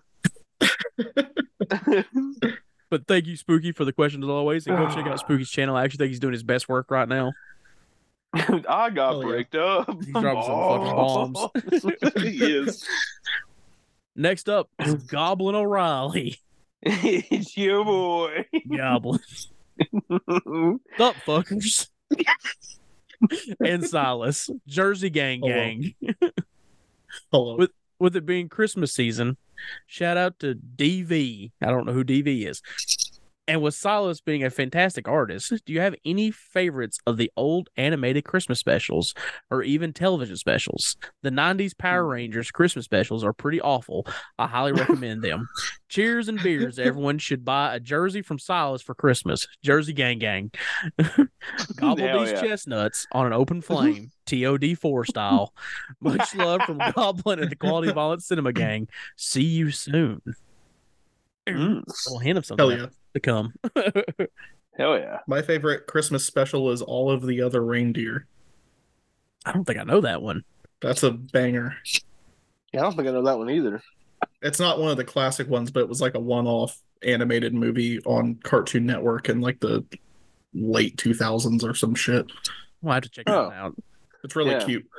And it's got like an ugly art style, but in like a cute way. I've always loved the Grinch. I think How the Grinch Stole Christmas is like the best. But I did watch one recently that was, I think, some people's favorite and a very nostalgic one. And I thought it kind of actually sucked, and that's Frosty the Snowman. Go off on Frosty. I'm not gonna go off on Frosty. I'm just saying, like, we rewatched it, and like, of course, I'm going into it with the mindset this is a kid show, whatever. It don't matter. I don't know. At the end, I was like, that kind of fucking sucked. Give it to him. They stole the dude's they stole the fucker's hat. When he's like, "That's my hat," he's not wrong. It was his hat. And they're like, "Nah, it's Frosty's now, dog." Fuck that snowman. Fuck that snowman. Oh my god. Just gonna steal someone's hat and then play God with it. Yeah, right. Just grant sentience to this guy who will literally die within like 3 months at most. At most, yeah. There's nothing you can do about it except like lock him in a meat freezer. Yeah. Yeah. And like Frosty's so fucking stupid. He's like, let's go into this greenhouse. It'll be all right for a few minutes. He just fucking melts and dies, and it's just like It's because there was a part of his brain where his death drive was going crazy because he knows that he's not supposed to exist. It's like his newfound sentience is screaming out like, "Kill me! Kill me!" Now, that's the Frosty I want to see. Fucking the internal monologue version of Frosty. So, Matt, what about you? I mean, it's probably got to be the Grinch. Oh yeah. Like, I know I keep fucking choosing picks, but look, I love the Grinch. It's fucking classic. I'm so obsessed with the Jim Carrey Grinch too. That movie was like a fucking banger. My dad and I watched the hell out of that when I was a kid. It's still pretty good. He just had a stroke. Spooky can have a stroke all he wants to. We watched it last year, and it holds up. It's actually really fun. Hell yeah. It is, yeah. Yeah. It's like, this one's not pudding. What is it?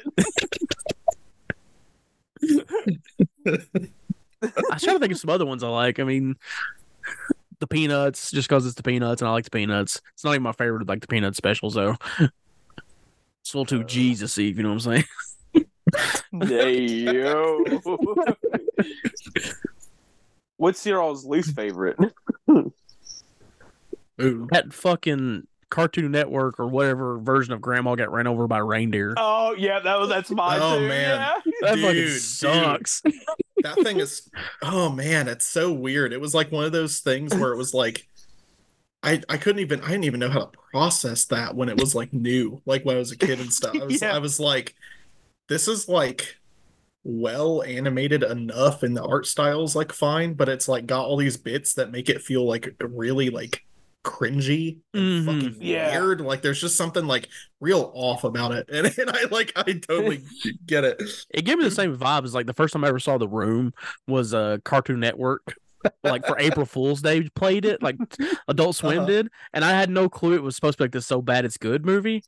So I'm just watching it, waiting for like what's going to happen in this film, and I'm like, what the fuck is this movie? That's the same way I had a feeling about that Grandma Got Red Reindeer. I'm like, what is this? Like, what is this going to start? Like, oh man, John, something's going on with your mic, brother. Is it? Yeah, it's blowing my eardrums. Fuck your ear.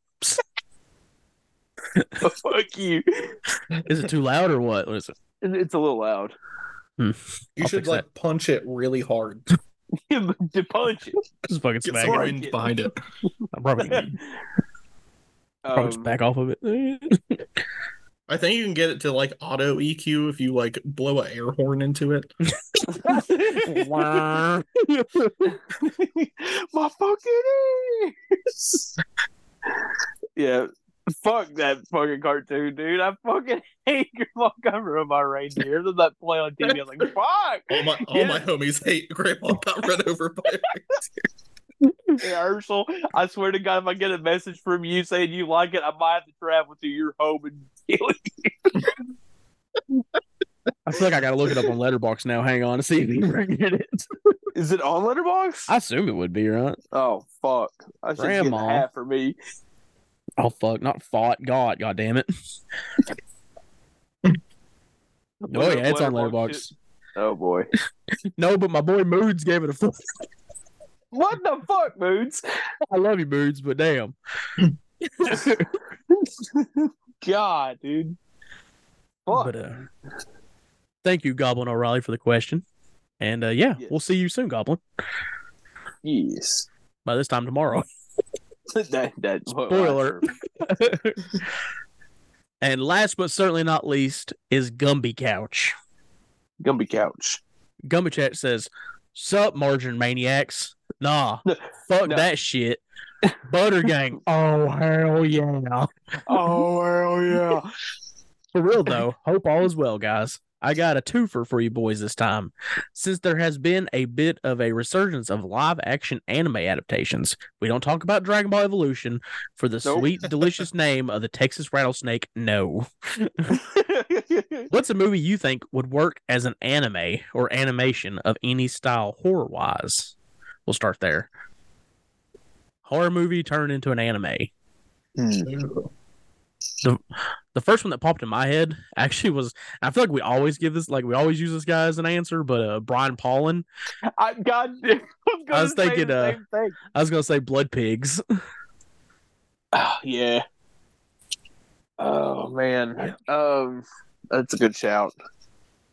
Fuck. I'm trying to think of Anything something. like even something like The Void or something like that. Like anything like kind of yeah. like cosmic horror, I think would translate really well over to anime. Mm-hmm. I want an anime adaptation of Brain Dead. Oh, that'd be sick, that would be yeah. sick, I want to see the lawnmower scene like animated. It would be fucking wild. Dude. An anime series of Meet the Feebles. Oh my god, dude. Give me an animated series of Infernal Rapist. I don't know. Infernal Rapist is wild. Probably in actuality, probably something like Suspiria. Can you imagine like all the colors and shit?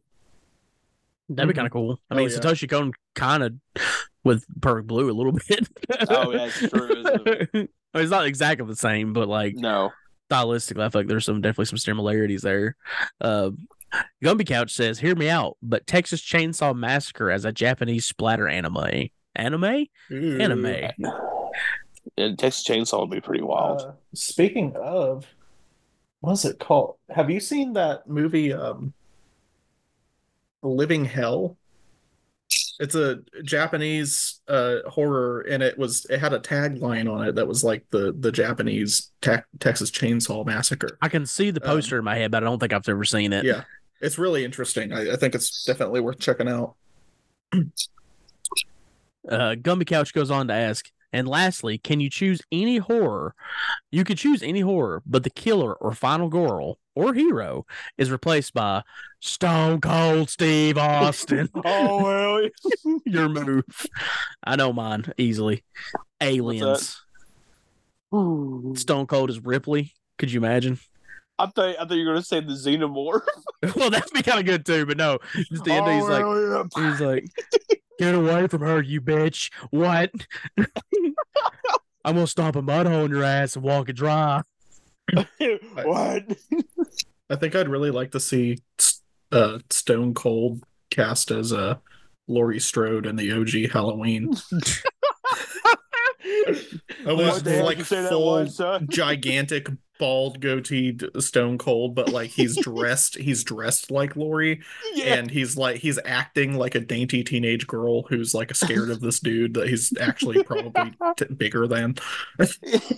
Goddamn, son, there's this big motherfucker in a white mask. He just keeps breaking on in my house. All I can think of is like the end of the movie where it's like, well, what's the hell, son? You say that's the boogeyman? What? I said it's the boogeyman. What? Oh my god, dude! That's fucking incredible. Like, let's take let's see here, House of Thousand Corpses, right? Okay. And let's have Otis be Stone Cold. Yeah, I wanna hear him deliver the like psycho monologue when he's like traumatizing those cheerleaders with his like conspiracy shit. Dude, like fucking. I want him to be like throwing in like wrestling shit. Like wrestling lore like into the rant. Fuck, I Like keep thinking about nonchalant, like it's just like a part of the world because it's a part of his world. Yeah, it's like, Bruno Sammartino won the world championship in 1970. What the fuck ever? What the fuck ever? I don't actually know the date. Fuck it. What? You brought up Suspiria earlier. Could you imagine him in Jessica Harper's role? Listen here, there I was, son. I was sick as shit. What? They weren't listening. They made me dance anyway. Started bleeding from my fucking nose. I want him to wear like a pretty wig and a dress. There's goddamn something witches nice in this and house. flowy. The nostril picker, but he's the nostril picker. What's your favorite song? London Bridge is falling down. What? Oh,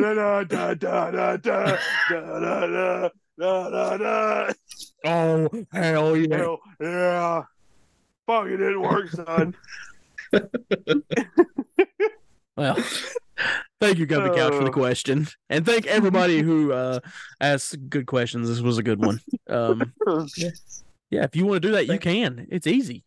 Just go to sickoncinema@gmail.com and drop us a line, or wait till the week of the episode. We're a bi-weekly podcast. And on our Instagram, I don't think I ever actually emphasized the fact that it's Instagram, but on our Instagram, we'll post a lovely little image that has skeletons that says we're taking questions, and you can ask in the comment section below. Oh, yeah. Thanks to the questionnaires that gave me love, I give you love back. Hell yeah. But you don't get to know when it's coming. But I'll be there. You're going to 3 knock on your door. Why is he Stone Cold now? I'm stuck in Stone Cold mode. I can't switch out of it. You're going to hear 3 knocks on your door, son. What? I said you're going to get 3 knocks on your door, son. What? Then you're going to hear the glass break and you know you're fucked. Anyways, yeah, we're going to take a short break, and when we come back, we're going to talk about fucking demon penises that shoot lasers. Yeah. So yeah, stay tuned here to Sick on Cinema. Cinema. It's not the end. Don't do that. With the fate of the world lying in the balance, his task is simple: protect a man's life for 24 hours. I'm putting you in charge of guarding him. Who is this person? Mr. Giuseppe Maillard. Guard him without fail, because as far as the radicals are concerned, if they can kill him, they'll control everything. Thrust into a world of supernatural treachery, his only hope that his new partner is as good as she looks. Top agents from opposite worlds. They're the last defense against the anarchy of the black world. For the life of me, I can't figure out why you're my partner. What you mean is why your partner is a woman of the black world. The twisted beings from the other side will do anything to stop them. And we're back here on Sick on Cinema to talk about some anime. It's actually been anime. It's been a long, actually, requested topic. Like, from pretty much the first time we came back, someone suggested this episode, and it took us a long time to get here, but we're here. So, way to make it a special occasion. You can quit complaining now. Oh, so yeah, we're going to start this out with a doozy. A goddamn doozy. All right, John, let's hear it. All right, this is 1980, 89. I thought it was 87. What the fuck is wrong with me? My notes are wrong. Damn. Urotsukidoji, Legend of the Overfiend. Oh, yeah. Directed by Hideki Takayama. I know I pronounced Takayama because of, Pro wrestling. Yeah, pro wrestling. How I know how to pronounce anything. Not Japan's only spooky Hideki. That's true. So fuck. We were talking about this a little off air. For a movie that's this dumb, this movie's got a lot of fucking lore to it. So this was actually not originally even supposed to be in this episode. No. It was supposed to be Wicked City. But Brian Paulin posted a thing where he was doing like 15 movies he couldn't live without or something like that, or that inspired him. And this was one of them. Yeah. Uh-huh. And watching it actually makes a lot of sense, like why this would inspire Brian Paulin. And I only think that it's really as dumb as it is. I mean, it is pretty dumb. It's the dub. Yeah. The dub adds a lot of dumb. So let's get into this fucking mammoth plot. I think it's fair to say the dub is the elephant in the room. It is the elephant in the room. So the dub is the demon cock in the room. The severed demon cock in the room. So in this world, it is broke up into 3 sectors, I guess. You have humans, which is our realm. Then you have the realm that is ran by the Makai, which I believe are just straight demons. And then you have the Junkai, which are like, I guess, half man, half demon. Well, the one guy looks like a cat. He kind of looks like a cat. But I don't know if that was just an art choice or if that was actually like he's supposed to be kind of like a cat, because his sister does not. She just looks normal. Yeah, I was actually wondering with that guy, because I know that the like cat whisker lines thing is like an old like art trope in Japan. I'm not sure like what that signifies. Like maybe it's just supposed to mean like his character has like a sly element to him, like personality wise or something like that. I'm not sure what that signifies exactly, but like I was wondering about that when I was watching it, because I haven't seen it in a while. I think it's kind of a thing I've seen. I don't know. Maybe it's been phased out a little. But so that's only like that's just like the setup, because then you find out that every 3,000 years, an entity known as the Chojin, which is supposed to is he always come from a human, or is it like different? That was something I was a little confused by. Well, okay, so the guy like he looks for the Chojin for like 100 or 300 years. It doesn't really clarify whether or not it's just going to be from a human or not, I don't think. But like the last time the Chojin came, was it a Makai, or is it always going to be from a human? That's what I was a little confused by, or if it even matters. I don't know if it matters that much, but Dude, it was like a toy poodle. All right. So the Chojin is to come and bring unity to the 3 dimensions. So that's our that's our lore. So now we have what the fuck is this guy's name? Oh my fuck. Oh, here we go. Like Matt said, we have Amino Jocko. Fucking A. Dog, I got my notes pulled up because I haven't. Him and his sister and some weird gray dude whose penis is out the whole time. Yes. Have been looking for the Chojin for the last 300 years. And they have a bit of a bet who could find it. Amino believes he's found it in this basketball player, while his sister believes it's this weird, nerdy pervert named Nagomi. And she's correct. Spoiler alert.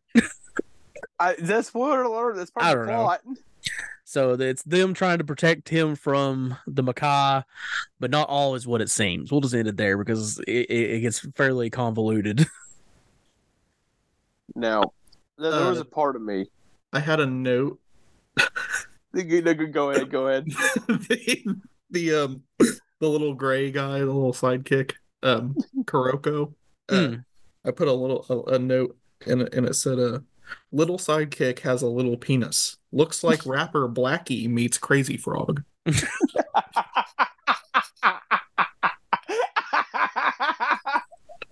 Oh my god. It's not a bad description. Oh, fuck. Yeah, so like I definitely was not ready for how like, and I do put a lot of it on the dub. Yeah. And I've said it before, how kind of dumb this movie is. It's very dumb. And like, is it a hentai? That is another thing I've been trying to figure out. Is this hentai? I think it's a degree closer than something like Midori would be, but I don't think that it's like a straight on hentai, because Yeah. it has a lot of like sexual scenes, but they're like really quick. They're like, most of the time they're like very fast. Like it's just like almost like a moment of like titillation. And it almost feels like the kind of thing because I know the like media standards are a lot different in Japan as far as like what they'll market to people. This seems like it's like a male teen fantasy like kind of a thing where it's like it's titillating enough, and then it's got a lot of like gory action and like over the top set pieces and like goofy ass like interactions between like the male teen characters, like God, do they? all over these girls and like, you know, but like the sex wasn't nearly as overt as I was expecting from the legacy that I've heard about this film having. Like, Yeah. yeah, Because it's like it is kind of known as like the tentacle porn anime. right. It didn't even have a lot of that. Like one It didn't have scene. nearly as much as I was expecting to see in there. Yeah. all I know is we started this because me and John made the wise decision to watch this one together for some reason. Time restraints. Yeah, and on God, I was like, "What the fuck is going on? This is fucking wild." And then I looked at Letterboxd and I saw Herschel's review. And I was like, "Oh, this is a Herschel 5 situation, ain't it?" And it 110% was. Oh my God. It is one of those movies too where it's like, I was like, fuck, we just got tentacle rape, we got crazy dialogue, which I'll get into more here in a little bit. We got gore, we've got insanity. How long have I been watching this? What do you mean 25 minutes? Yeah, like, right. how's there still like an hour 30 left? It doesn't make sense, man. Like I was shook. It's like the first 20 minutes of this, I'm like, oh damn, we're already about to hit the climax of the movie. Wait, what? We're still an hour. Experience like a severe interest drop off by like the third of this. Yes. Yeah. And I thought that it was really like visually cool, and I thought there were a lot of really interesting ideas and motifs being like explored in it, but by that point I was like pretty ready for the story to be over. Yeah. And it's, I had the same thing because, like, you know, looking into it, it's like, okay, this is like a movie that's made up of 3 OVAs that they kind of cut down and put together. Mm-hmm. And it feels that way. It's not super cohesive. It does feel episodic. Oh man, that makes a lot more sense. Yeah. I think I'd like to see them separately. Yeah, that's what I was thinking when I was watching it too, because I was like, not all at the same time though. Yeah. No. It's like there's a villain that's introduced into this movie that literally like is essentially a nothing burger to the rest of the fucking movie, because like like his whole part of the movie is like what would be like one episode of the series. That's it. The whole last arc of the story, he's gone. They give you like backstory and stuff on him, and you're like, when the fuck did this happen? Like, who is this? Yeah. Was it like Sweet Chonako or something like that? Something like that, yeah. And at the end, it's like, I'm summoning the sea demon. And I'm like, who? What? Yeah. What is any of this? What do you mean you're summoning the sea demon? What? And like, this movie, like, we are introduced to our hero. Well, by the way, I can't call him the hero, but he is the hero, technically, by like spying on like a locker room of girls and like jerking off. Yeah, dude, what is it with Japanese? It's specifically like art and shit, you know. So it's like Japanese beta male shit. Yeah, it's like they always be putting these like fucking psycho weirdo fucking like outsider kids with aberrant sexuality in like hero roles. Yeah, like this dude's not a good kid. Opens up with this like voyeurism scene that's like real fucking weird and uncomfortable, and then it's like, oh yeah, by the way, he's the pro tag.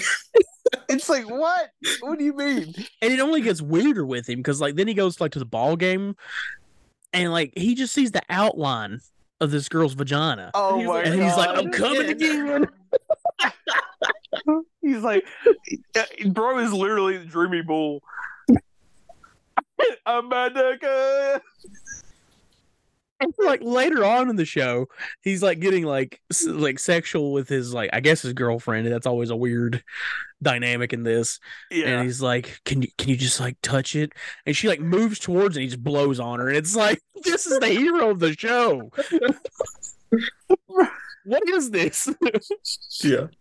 I thought that scene was so fucking funny though. I laughed so hard, dude. Oh, sorry. He was like, I'm sorry. I wish his reaction had been like way more over the top and like freaky psycho. Like I wish he'd been like, I'm sorry, don't look. don't look. Don't look at it.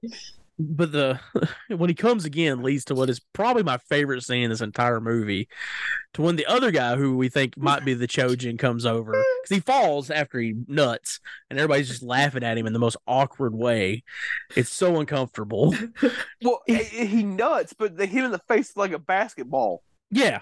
So the jock comes over and he's like, you all right?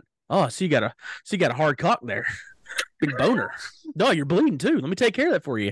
Licks his face and walks away. He's like, see you later, dick face. Oh my god. Licks his fucking face. I'm like, nah, man, the jock is like way more of a freak in this scenario. Like, this is weird as shit. Like, you don't just go up and lick someone's bloody cheek and then walk away and Let be me like, take care of this for you. And it's like, that's used as a plot device because like when you find out like, oh, he might be the Chojin because he like transforms while having a 5-way with some chicks. It's because he like ingested his blood. As all the like pro basketball kids in high school do. Yeah. I'm just like, this is just like some weird like teen male fantasy thing. Like every bizarre, man. There be a lot of characters that be having more game than like any human being would have. Like, it's weird as shit. The people in this movie are like living like porno like plots. They really are, like, dude. They're like living in Caligula.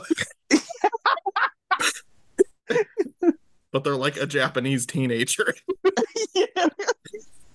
But like we find out it's because he ingested the blood. So I'm like, okay, so you had to find some way for him to like. You could have done it any other way, Yeah. They could have gotten a fight and a little bit got on him. Anything but him just be like punched him in the nose. It's on his knuckle, like something like that. I don't know. No, he just licks his cheek. Says, "See you later, dickhead," or dick face. Excuse me, not even dickhead. Yeah. He's like, "See you later, dick face." It's like, what was even the scene, dude? What the fuck? Why is everyone so weird? It's like, again, see, as you said, sees the outline of a vagina. It's like, I'm about to come. Fucking bust, gets hit in the face, and then this dude just comes over and essentially sexually harasses him. A lot of sexual harassment in this movie, by the way. There's just a lot of sexual assault in this movie. As with most Japanese media of this caliber. Kind of true. Yeah. My other favorite, you can't escape it. You just can't escape it. Nope. And again, I do wonder if like some of that is like the dub and like a translation issue, because there's also a great scene where like it seems weird to refer to this as a great scene as someone who's being raped by tentacles, but our hero, our real hero, the guy who's been looking for 300 years for the Chojin, comes in and he says, It's like a fucking macaw to get a sniff of a pussy and turn into a beast or something like that. And I'm like, God, like what a line, dude! What a fucking line! Is that how the actual dialogue was in the original, or they take some fucking liberties? Sniff of a pussy. That was so funny. That really caught me off guard. I remember losing my shit at that part. Again, when me and John were watching, John was like, "Oh God, I gotta pause. I'm gonna pass out." Because he was fucking laughing so fucking hard. Oh yeah, that was also the scene where I took down the note. Japan always about them rapey demons, and then in parentheses and tentacles. That's to make sure. Yes, yeah. Because even our quote unquote hero of the story He do be Hero. doing some demon rape as well. Yeah. Quotation marks around a hero. And that's the thing about like what Matt was talking about, like so like which is another fucking hilarious scene. Oh He just gets hit by a fucking truck and dies. I love that shit. So, oh my god, what did I fucking put down here? Stops to contemplate sex with mysterious girl in oncoming traffic. When they fucking reveal his body, it's the most. It's like His face is destroyed. it's like such an anime trope, like right to be like, whoa, hit by the car, right? So you're just expecting to be that, and all of a sudden because this doctor just comes in, is like, can't do nothing for him. His heart stopped. How much fucking funnier would it have been if he was just like gone? Like, that was like the end of his arc, though. Like I kind of wish it had just, It would have like, been amazing. out that way. Like I wish he was just nixed right there. The rest of the movie is just them trying to find a new Chojin because no one's dead. It's Got hit by a car. A few hundred more years. Yeah. But he wakes up and he like demons out and rapes this chick to death, like To death. fucking implodes her, and turns to this massive demon with penis lasers on his tentacles. And I'm like, damn, this climax is crazy. And you're like not even 30 minutes into the fucking movie. So by the time you get to the actual climax, you're just done. Like, You're just like, okay. Oh God. you good, Matt? No. The car scene is unbelievable. Yeah. Yeah, I'm just thinking about what the rest of the movie would look like if he was just gone. I'm also curious, like, how much of that was supposed to be like played comedically. Because Yeah. to me, that car scene, I almost feel like even without the dub, that would have been the most hilarious shit like ever. Yeah. But I'm not sure it was actually supposed to be. Well, it feels like everything you've ever seen, like any cartoon you've ever seen where someone gets hit by a car because they're chasing somebody or something like that. Yeah. You know, wacky, whoa, but then it's like, doctor, look, and he's fucking dead. You're like, and then they like crash zoom into his face and it's mangled. Yeah, yeah. He might as well have had an eyeball hanging out. Fucking. And they could have wrote something as funny as that. Like, Right. Oh my God. but then by the time you get to like this kid Nicky who's like in love with his girlfriend, I was starting to lose interest. I really was. Like I was like, there's some funny stuff there with him being like this, like they're like with a face like that, you could never get laid or something Dude. like that. I was like checked back in at this point because I was like, oh my God, it's like Battle of the Incels. Yeah. I was like, this is gonna be rad. They like take you back to this like dungeon and they're like, suck my feet and shit like that. Dude, I'm like, what does this have to do with anything? To add to what you said, Silas, like it's like if Elliot Rodger went Super Saiyan.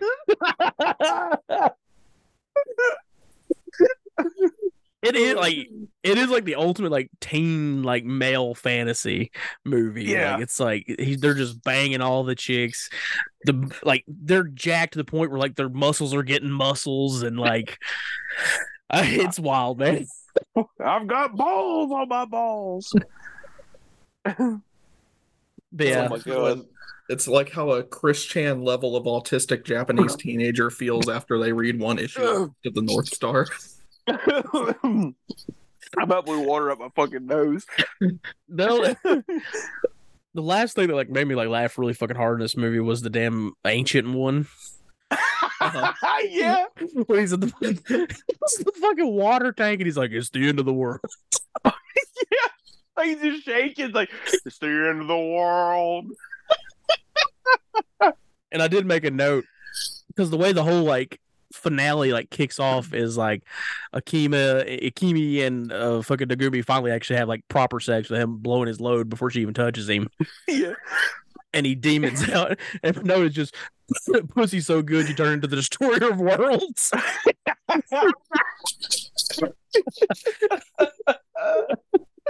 Oh my God. I don't know, man. This is an extremely fun anime. I'll say that. Like, I had a blast watching it, but it's definitely not as good as I thought it was going to be. As far because it has such a reputation, like you said, Silas, and like I don't know. When I was done with it, I was like, I mean, I justifiably can't give it too high of a rating because it's kind of bad. It had its moments, but like as far as what it delivers, it's mostly like silly sex comedy, which is weird for the conceit of the entire thing. Yeah, dude, in place. But there were some really cool like horror sequences, like that one sequence where he was, I can't remember which person it was. I think it was the second, the Elliot Rodger incel. And he was in like the hallway that was full of like women's corpses, like oh yeah, and shit. And it was all, and then they like morphed into the demons. And also I put another note that arterial spray is like my favorite staple of like J gore and splatter. Oh yeah, and goddamn, I love it so much. But then there was the point where that guy gets the demon cock. Where the really I was forget about that. The really cool big mouth demon in the trench coat with like the hanging eyeball that comes out and he like sticks it back into his head, which was super fucking cool. He just gives him a demon dick. He gives him a demon dick, and then he's just like, "Oh, you want to be like us? You wanna fuck girls? You wanna be strong? You also want to fuck girls because you're a horny teenager, right? And you want to be like a demon and be like really really cool and strong, and also you want to fuck girls." He's just like, he's just like, all you gotta do is cut your dick off. Tell him to cut his dick off. He's like, replace it with this one and kill 2 people. Yeah. And then I guess fucking Elliot Rodger brain is just like, I guess that means I gotta get a cleaver out. I was really watching out joking around with Matt. I was like, it wouldn't be fucking funny if he like came back and was like, oh, I never said you had to cut your dick off. Why'd you do that? Yeah. Oh my god. You just put it on top. He's like, you could have had 2 dicks. You could have had twice the length. Fuck yourself. I do love the demon design in this movie. Yeah. Like the one really cool thing, that's like even though I was starting to lose me a little bit, like at the end, like just the way that like they're stylized seems completely different than any of the other like animation in the movie. Yeah, man. Yeah. They look great. I love it. Like it's actually genuinely like kind of creepy and like unnerving. Just like the demon design in most anime in general, especially stuff from this era. Excuse me, this era is like that's like my bread and butter. I love that shit so much. Oh yeah, dude. Like the ending of this movie is almost, it feels like Dragon Ball Z meets fucking like Godzilla in a weird way. Dude, yeah. Mm-hmm. Where it's just like this guy versus this fucking giant monster, and it's just this like what you think is going to be an epic battle ensues, but other things happen besides that. The end of this movie is something. It's wild. The end of the movie is fucking weird, and like minor spoiler, it is a bit of a cliffhanger for Urotsukidoji 2. But I do always respect when a movie is like willing to go there apocalyptically, where it's like it ain't holding back. There's no cop out bullshit ending. It's like, no, this is going down. Like the end of the world is here. Like, as the man in the water tank said, the world is the end of the world. Like me and John were goofing around after we finished it. I was just like doing like this fucking meme that I saw. It was like, that's it. That's Urotsukidoji. It's just tentacle porn and schizo rambling.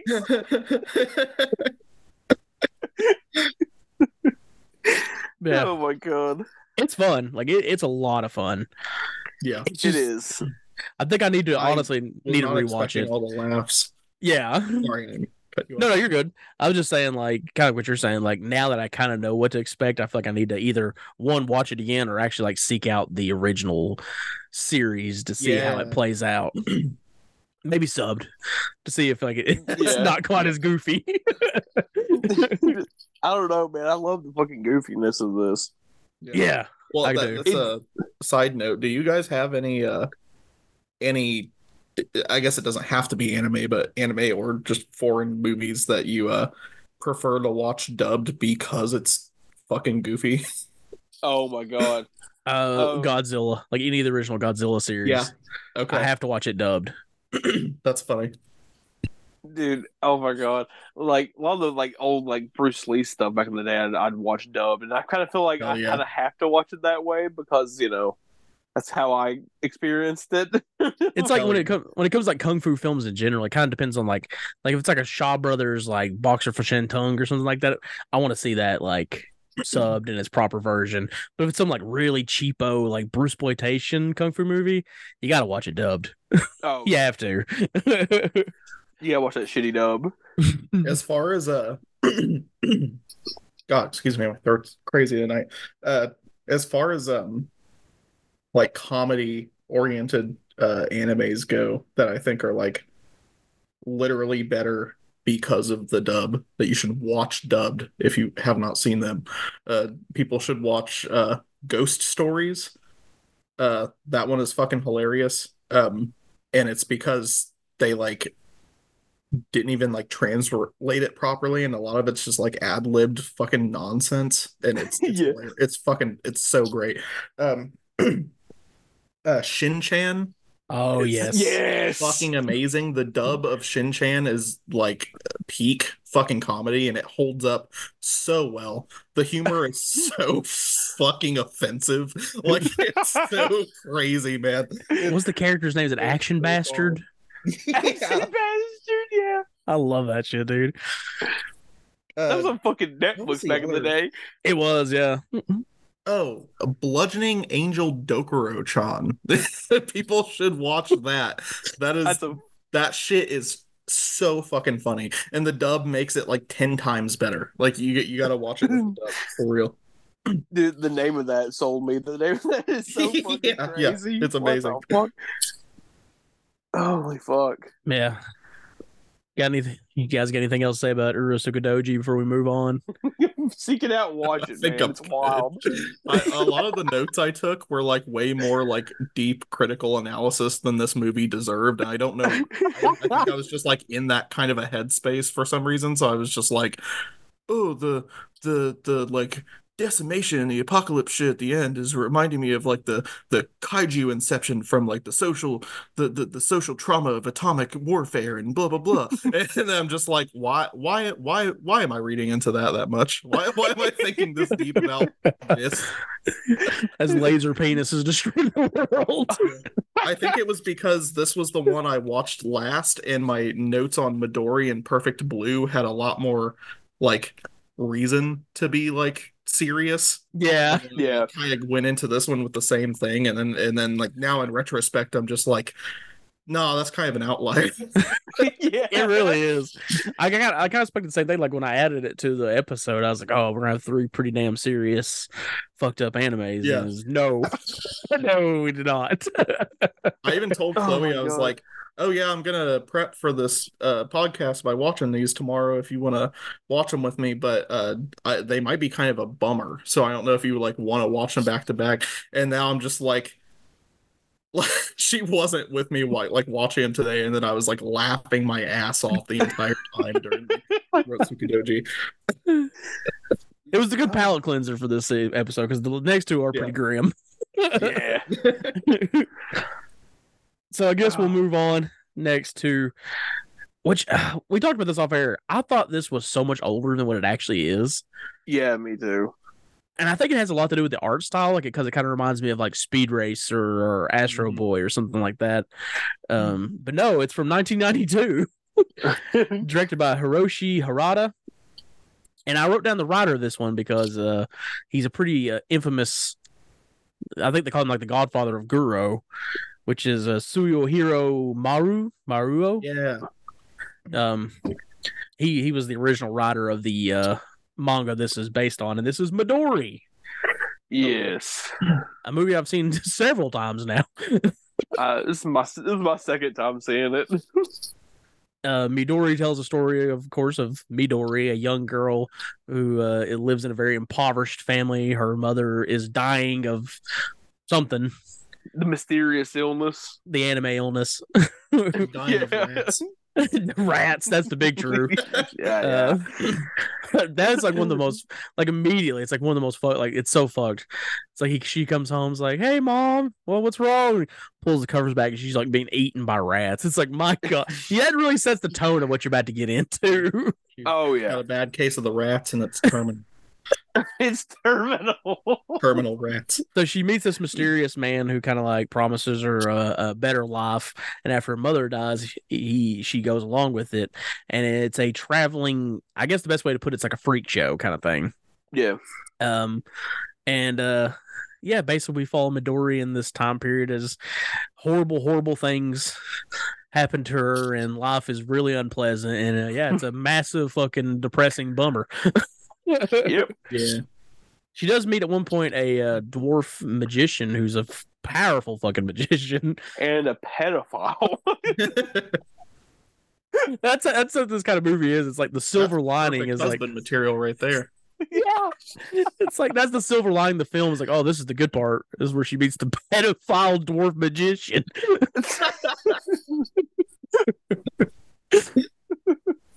Yeah, like this one's probably, I would argue, is probably the most infamous of all the ones we were covering. Yeah. And I think a lot of that has to do with the icebergs and the TikToks and the shitty analytical, as we were talking about off air. But a lot of times people kind of consider this movie illegal. Like it's known as like the most banned anime of all time. And it's so strange that like, because I do think this movie 100% deserves its reputation because it's a depressing movie. It's very sum it up, and I described it as a big top cavalcade of debaucherous perversity and misery porn. Big true. Someone needs to put that on a box art.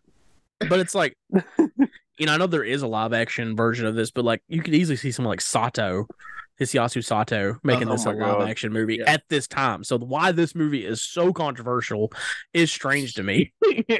Well, it did get like banned at one point in Japan, right? Mm-hmm. Really? Yeah. Yeah, like that really surprises me. Me too. Like it blew my mind when I was watching it again. Well, at least I'd heard it. Like again, that could be folklore at this point. Like I don't know. Sure. I wonder if it was it. Do you think it may have been because it was a little too high radar? Like, because I feel like a lot of the reason that so many of the like fucked up things that happen in like Japanese art and like subculture is permissible is because it's released like independently through like the legal means. But I feel like with Maruo being as high profile of an artist as he was, especially for like Eroguro and like how widespread and like largely influential of a like a subtype of art that was, I wonder if it was just like banned in the sense that it was like banned commercially in like mainstream. That was the theory I had on it too, where it was like, like something like Urotsukidoji is probably hidden straight to like VHS, where the plan for Midori may have been to be more mainstream with it, and then when they saw it, they were like holy shit. Movie. Yeah, they're like, holy shit. And it could have been like a banned thing from like being showcased in stores too, right? Kind of like in the States back in the day when there's this band called Coven that like released like it was very much the time like 60s like rock music. Oh yeah, it was all very much influenced by like satanic themes and shit. Yeah, Chloe showed me them. Hell yeah. They're good. And essentially like the way like you would have to get it back in the day was like, hey, you do you have that Coven album? Like, yeah, I got you. You have to go get it in the back. Yeah, I wonder if it's that kind of situation because that's kind of what happened with another movie called Tampon Tango, which is not the same at all, but essentially it was like, oh, you want the uncut version? Well, you have to come back here and get it, and then they got in trouble for that. But damn. Yeah. And it's like, if you read up on Midori too, it's like this was a passion project. Yeah. Like nobody really wanted to work on it due to like the controversy of the source material, and like he was all about it, and like he ended up like animating the majority of it too, and like raised the majority of the money from his own like means. And like it's interesting because like the art style is very stilted. Like at times it's just still images, but I think it really adds to this movie's atmosphere. I do too. Yeah. It makes it feel more like a period piece. Which, yeah, and I think that it's really cool how there are a lot of not even just like the kind of like frame by frame sequences, but like the stills that are like way more hyper detailed, and it's like recreations of panels that were in the original manga. Yep. Yeah. In full color, you know, and I think that's super cool. Like I feel at times like when you're watching it, they kind of look like those old like Japanese woodblock paintings. Yeah. What's like? Speaking of, no, you go ahead. I'm sorry. No, you go ahead. Okay. Speaking of like these like animated passion projects sort of things where it's like the primary creator kind of like putting their all into it. Do you guys know about the music video for Agitated Scream of Maggots by Deer Gray? No. Okay. I think it's really cool. You got to check it out. But the artist who did that video for them has like a full like film that he made over the course of I can't remember the exact, I want to say like 20 or 30 years. Fuck. Or like, and it's like over like 10,000 individual drawings or some shit like that. Like, I can't remember the exact numbers, but I remember it's one of those things I really, really want to track down at some point. But there were a lot of parallels being drawn and comparisons being made online and places I was researching it to Midori because people were saying it was largely one of those like very, very deep passion project sort of things, which I think you do see a lot in Japanese art in general, though. There are a lot of artists who are just like their life's like purpose, their legacy is like whatever the property that they create is, and then they just go and go and go until they've got nothing left in them or they die. Like, yeah. It's very interesting. I heard the story really amazing about that work ethic. Yeah, you can remind me of this story. It's like this like Russian like duo. I think I could be wrong about where they're from, but they worked on this like animated project. It was like fuck. Anyway, it's an animated project they worked on. And it was like took like 30 years. Like it's still being worked on from what I know, and it like started in like the 70s. Like hell yeah. And like they've been working on it for like fucking decades at this point. And like apparently it's just been a massive like undertaking for them to like get it done. There's a documentary. There's a documentary on it on YouTube from what was it? Atrocity God, which is a fucking great channel. Yeah, I like Atrocity God. I haven't seen this particular video though. Yeah, it's super fascinating stuff. And like going back to Midori for a second though, like when Dave Jackson wrote a review on Letterboxd of Midori, and he really like drove this point home. It's like, yeah, there's a lot of stilted animation, but it's very much like every time like there is a single frame that's just on screen, it is visually stunning in the way it's executed. And again, like the reputation of this movie cannot be understated because of just how fucked up this movie truly is. You know, because this movie is like, because like when I was getting ready to rewatch it, I was like, oh, here we go, watching Midori again. And then after I was watching, I was like, fuck, yeah, this movie's even worse than I remember it being because of how like just the shit that happens to this poor girl, you know? Yeah. And I think a lot of times too, it's like it's not even about like how graphic everything is. It's just an amalgamation of like misery for her, where it's like, you know, and she gets like raped by a multi-limb missing leper. Yeah, it's so fucking dark. Like, I mean, every character is dark. Like, it's so wild. It's like, not that you like empathize with them because they're all like fucking psychos, but like, it's like still like most of their backstories, anything that you can infer about them is in itself like dark and a misfortune, like a series of misfortunes that seem like they have to do contextually with like a time period and poverty and like all these other social factors, which how much of that is based on anything true and not just like playing up the aesthetics for the sake of this like really dark period piece thing. I'm not sure, but yeah, it's really it's like bad. Yeah, it's like I know like at least the freak show stuff in America, a lot of those people were not paid by like fucking pennies. Well, they talk about that a little bit in the movie where it's like when they're eating the dogs and they're like, we don't always get meat, kind of stuff like that. And they kind of talk a lot about like the pay and like how it's not going well and shit like that. Yeah. So, I mean, the worst dog scene I've seen since I was a kid and watched Elfin Lead. It's bad. The dog scene in this is so bad. And it's like, shout out friend of the show, Ryan Jackson, who does the Mass podcast, which is really good. You should go check that out.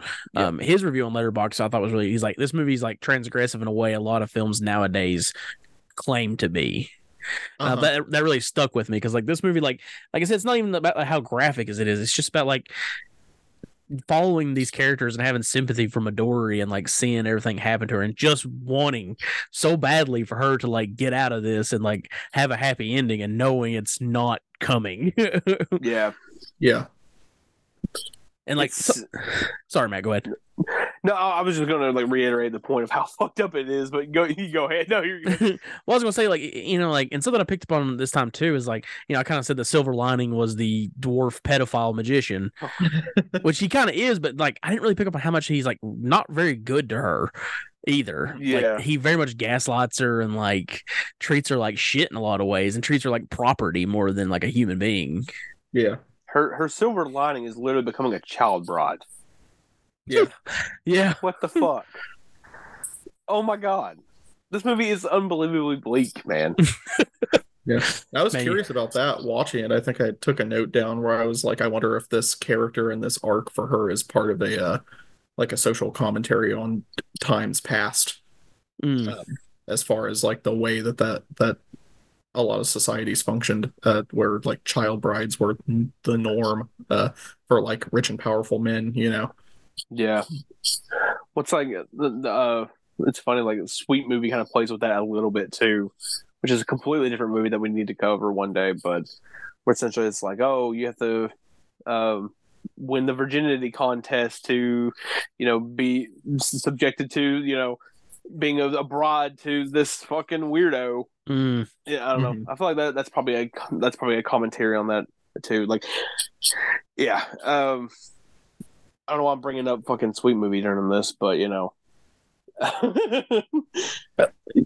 I took a note where it was like there's a moment I can't exactly remember where it falls in the film, but it's like a line that really stuck with me while I'm watching it this time, and like how like just like miserable this like though again great fucking movie. I'm just gonna go ahead and say that when I say it's miserable, I mean it's meant to be that way. You're meant to feel this.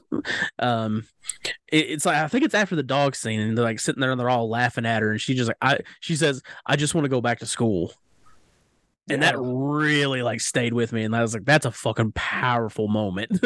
Yeah. Oh yeah. And like that's how I really would describe Midori. I think it's a really fucking powerful movie. Yeah. Oh yeah. It's fun. No, not fun movie. It's a haunting movie. It's a movie that lives, lives in your brain, not by your own personal will, though. It does for me. I just think the fucking artistry in this thing is so stunning. It like transcends any of the harder themes to just unpack, like like you can like just think of like moments in it, like just the guy with the bandages and like some of the great shots of him. Like hell, the fucking posters maybe where it's him like standing over top of her. It's literally art. Like it's beautiful. Yeah. But the movie is like fucking stunning. It really is. It's definitely one I don't like revisiting all the time. It's not. It's not good on your mental capacity. Music's also really fucking good. That was something I picked up on this time watching it. It's really good. It's a nice like melancholic score with a nice song at the end. That's kind of a toe tapper. Kind of a toe tapper, yeah. You need that toe tapper in this movie. Was it this or was it Urotsukidoji that had the fucking like weird lyrics in it though? Oh, I don't remember. It was probably Urotsukidoji, but to be honest. I think it was. I think I know what you're talking about. It's just so funny because like you can kind of feel like how this movie like has an effect because it's like we're talking about Urotsukidoji, we're laughing and hooting and hollering, and now it's kind of like, yeah, this movie's sad. Well, it's this to me. It's like not in a like a bad sense because I think there's definitely a place for like Urotsukidoji, but this is so much more of a film. It is than that, you know. Yeah, it's so much more layered. It seems like it's a lot more like I think I would really need to just go out of my way to see if I can find some like really solid thesis on this or something because it seems like it has a lot of cultural layers as well, especially with the like ancient period like artworks and things and this historically significant artworks and imagery shown at the beginning and tail end of the film. Yep. That are like actually like lifted imagery from like real, you know, like prolific Japanese art. And I want to know what those mirroring themes are and what the similarities are and what the overall like overarching story is and what it's trying to say because it seems like it has something culturally significant to explore. Yeah, definitely does. And there's a lot of parts. So like there's just like things they'll bring up and then won't really be brought up again that like it definitely feels like it means something or is important in some way. Like for instance, the girl who has the penis. Like it's kind of like brought up in passing, and it just feels like there's definitely a reason why that happens. You know, it's not just for shock value. I don't think this movie is for shock value. I think it really has a message and something it has to say. I ain't smart enough to figure that out, but but it definitely does. Like we were talking about with the like kind of the more debaucherous and like really really removed and out there ways that Eroguro has transformed in like the contemporary age. I feel like this is much more aligned with something more reminiscent of like the original tenets of that movement. It's something that's like there is obviously like in just by the conceit of the art itself, there is an element of shock, but it is not shock art. Like that's not the purpose, you know, like I think that's there, but it's almost like it's really a mind fuck. Like I mean that's kind of like what Eroguro is anyway. It's almost like it just really plays with a lot of pretty innate and primal emotions in ways that may or may not be good for the human brain in large doses. Like so, hence some of the new manifestations or mutations of the subgenre in the modern era. But yeah.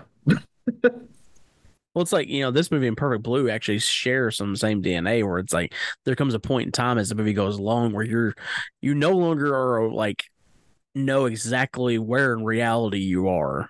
Right. Like as Midori moves along, it becomes more and more fantasical in a way. Yeah. Like with like mutations and monsters and weird shit that it's like, I don't know, like it's just so fascinating. Like everything about the movie like is interesting. And it's a very short watch. So like if you've never seen it and like you've kind of been hesitant to watch it due to its reputation. Thank you. Then yeah, you need to seek it out and see it. It's a fucking masterpiece, I think. I understand why it's like lumped in with like quote unquote like extreme cinema or whatever, but I also genuinely, if you're willing to like meet it halfway and give it some context, I don't think this is nearly as challenging of a film as people make it out to be. I think if you have the sensibilities to be able to withstand extreme horror, then you're like well far above what you need to be able to appreciate Midori. Yep. So it's a lot more accessible than people make it out to be. I think a lot of its reputation has to do with like slim pickings as far as those kinds of aesthetics go for like animated films. Yeah, and the things that it does push, but it's again, it's handled in so much more artfully of a way than like even the good, like serious, like late 80s and 90s, like OVAs and that sort of a thing, like those are even more like kind of like glitzy and pop arty than something like this is. This is Yep. like way deeper than that. Yeah, it's not. It's like it's not throwaway trash. It's definitely like art. Yeah. Yeah. Yeah, I don't know. I think it's a masterpiece. I really love this movie. Like honestly, like going into this, I was definitely like, oh man, I do really like this movie. The more I hear you all just like go back and forth on it, the more I am like, okay, maybe I need to bump that score up a little bit more. You know what I'm saying? Because I don't know. There's just not many movies that give me the feeling that Midori does. Like when the credits roll and the song is playing, I feel like I experienced something. It's the darkest like fantasy movie you can probably watch. Mm-hmm.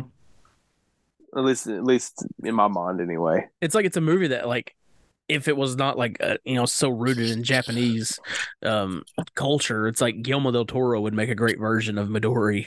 Like it has that same fantastical style to it. Something that it reminded me, like I love that kind of like dark fantasy theme in films, and because when you said that with Guillermo del Toro, that made me think of like the first time I watched Pan's Labyrinth. Yeah, like that's like when it first came out, like that's kind of the feeling, and it's similar to the feeling I got when watching Midori for the first time.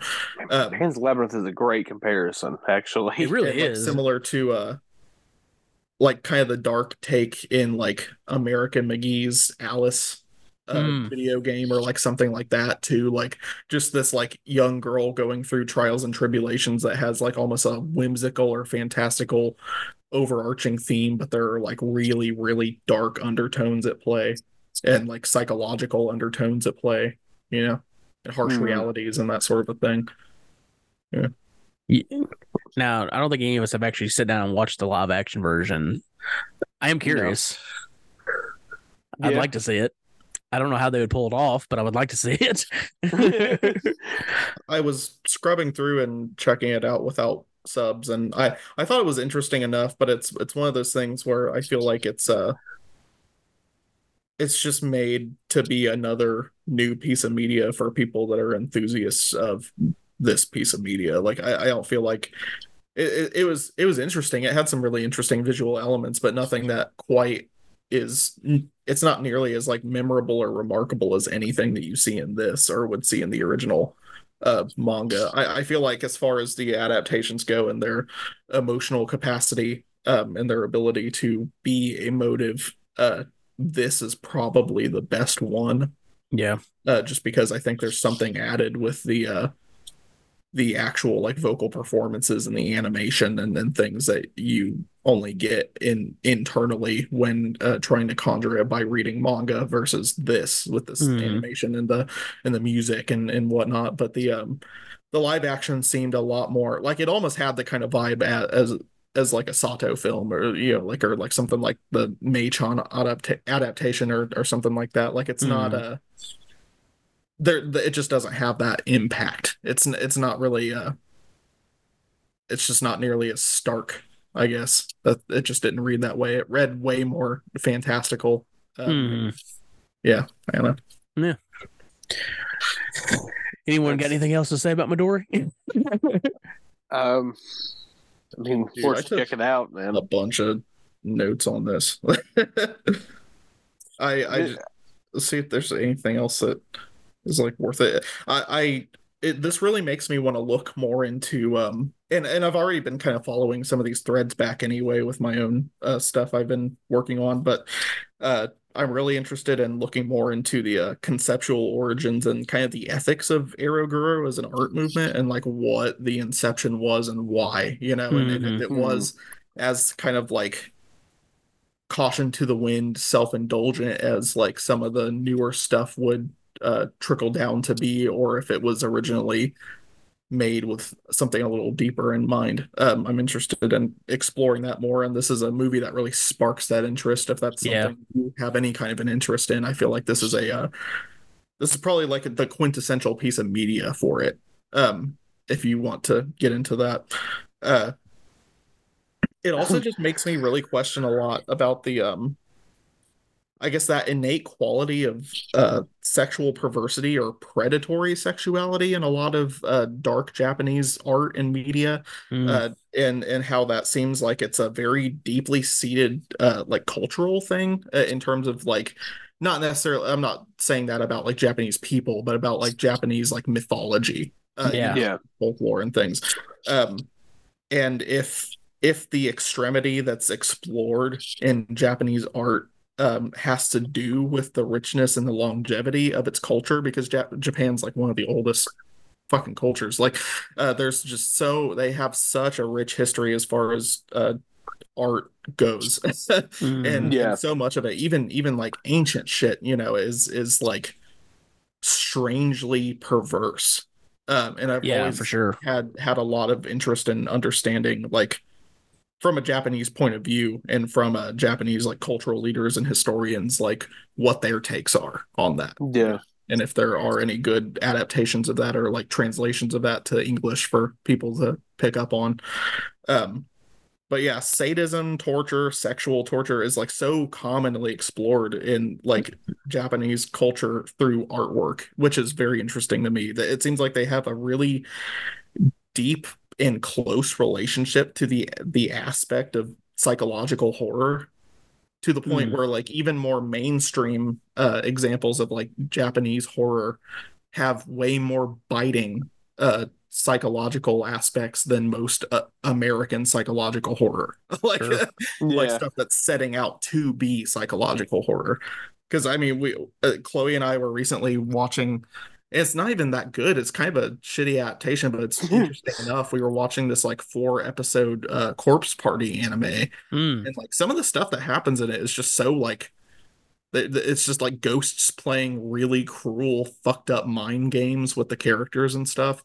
And it's like, otherwise, that show has a lot of like pretty standard anime isms to it, but the psychological torture on the characters just goes so far above and beyond. And it's like, uh, with my own stuff, I'm really interested in understanding where that thread of sadism comes from in Japanese art, and how much of it comes from mythology and folklore, and how much of it comes from like feudalism and ancient Japan, and like their military history, and like the way that those things have like coalesced with society, and the way that even living by the sea and being so accustomed to being a culture that has to cope with like a constant slew of natural disasters in Yeah. order to survive, like how much that affects the way that their art is created and what it's about. Um, and watching this, it just makes me ask myself questions about like gendered violence and sexual violence in Japanese art, and like what the gender politics in Japan are, because even though they have taken on so many westernisms in pop culture, they're also a pretty like strictly traditional society in a lot of Mm-hmm. senses. And I'm very curious to understand more about that, because I mean, you guys know too, especially in like the 2010s and on, we've spent a lot of time recently in pop culture, even in like pop politics, like dissecting gendered violence in horror. Like Yep. horror Yeah. has come under fire a lot of times for the way that it treats women. And then you have like women coming into the fray and saying like, well, no, it's empowering in this way, or this is my perspective on it, or other people that are like, yes, it's trash. We don't want to engage with this because it promotes this, this, and this. And it just seems like Japan, being like one of the most developed first world nations and considered to be like one of the safest places to live on earth, like Mm. it's very interesting to see how aberrant the sexual and violent themes in a lot of their artwork and underground culture can be. For sure. And I always wonder if that's like some sort of a direct response to that like cultural stability to some sense, kind of that ebb and flow of like human dualism, and like the light shows darkness, shows light, shows darkness, that sort of a thing. Like I feel like it's always like a balancing act, and it's interesting to ask questions about like what is the merit of there being art with no limits. Mm-hmm. Like, is there merit to that, or is it opening the door for more problems to manifest? And I think there are a lot of interesting parallels and counterpoints and arguments to be drawn about that question by looking at the way that it has metastasized into like Japanese subculture. For sure. Dude, And this movie is like very much like a good example of that. So if you're interested in that kind of stuff, watch Midori. Well, you brought up like a good point too with like the psychological aspect of like Japanese horror, and like I've been getting into more J horror stuff here recently because it's kind of a ship I wasn't really into at first, and watching like the original Ringyu and Ju-on and Pulse, there's like their like ghosts are so much more stark and like seated in sadness yeah than like American ghost stories. And I know that's a really fascinating like ideal of like that, where does that come from? Yeah, because there's almost like a way more inherently depressive aspect to Japanese horror as well. Yes, absolutely. Yeah. Solace, I have one. I gotta say something. Okay, dude, if you ever decide to make a documentary or write a book about this kind of subject matter, please let me know. Okay, 'cause holy shit, you kind of blew my fucking mind. Holy fuck. All right, brother. Dude, I plan to publish something eventually. We'll see. Oh shit. Okay. I'm doing research. Dude, yeah.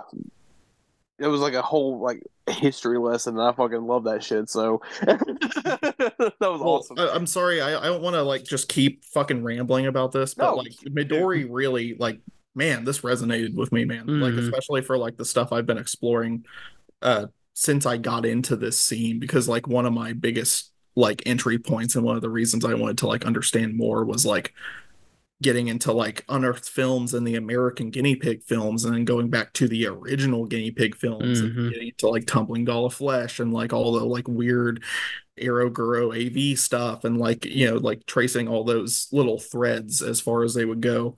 But I notice, and this isn't like a thing that I feel very strongly about, like I don't care where people draw their lines in the sand, but I know you guys have probably seen it too, like how there's a lot more drawing lines for people in these scenes, as far as like being like, oh, I'm cool with everything, but I don't touch like the porn gore shit, or like the especially eroticized shit, or like this or this or this. I don't go there. And it's interesting to see, because it almost seems like we're looking at like a like this culture shock like smash right now of like the Japanese extreme and kind of the peeled back layers that have been fully exposed at this point, as far as how deep and dark some of that art gets being put into the sensibilities of because even extreme horror fans in the Western sphere, like regardless of what our personal beliefs or views are, whether we like it or not, like we've been brought up in a culture that is largely puritanical in source, like that's like what we are an offshoot of. And so it's like in the American sensibility and the American canon, as far as art goes, you see like almost any sense of violence is considered okay, but as soon as there is a sexual undertone added, it immediately becomes taboo. And that's something that's I don't feel one way or the other about it. It's just really interesting. It's just really interesting to see how that's almost like a secondhand like pre-programming in the psychology of Westerners.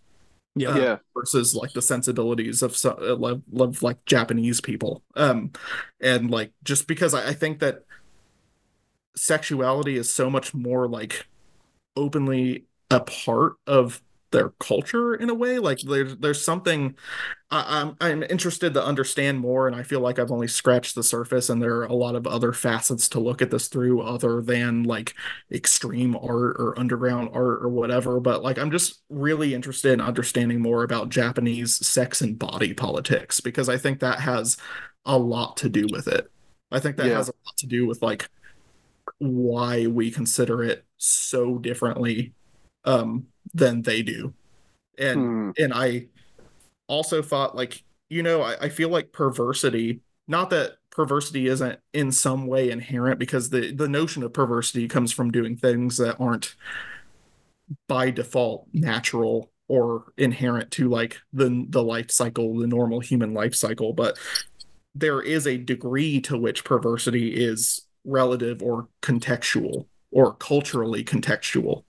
And I think that that is a large part of why people are so willing and able to just like completely cut off or like draw a line at some of these newer things that are going into like the modern Arrow or like the porn gore territory or whatever, like John Doe and Sam Hell and like that kind of stuff, you know, like Yeah. and to some extent I get it, because there are some other people like Lucer Valentine or like other people who have maybe pushed the boundary a little too far for reality. And I think that this stuff has been around in Japan so much longer than it has been a part of Western art. Yep. And it Yeah. seems like in Japan, like we were talking about like laughingly earlier, but like people like Uziga Waida and like those kinds of people that just take depravity and debauchery as far as they can go.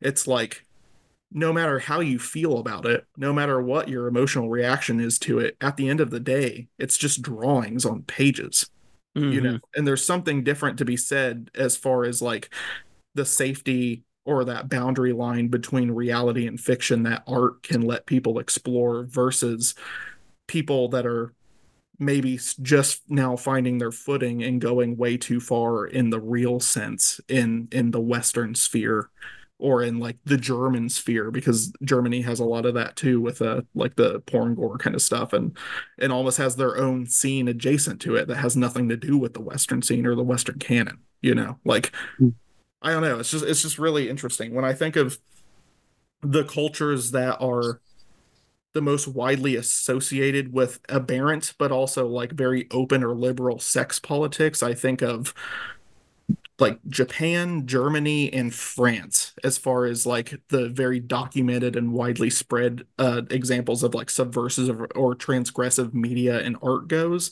But they all have their own flavor, you know, like they're all their own thing, and it's very obvious that there is something culturally significant in terms of the undertones represented in all of those works, depending on the country that you're looking at.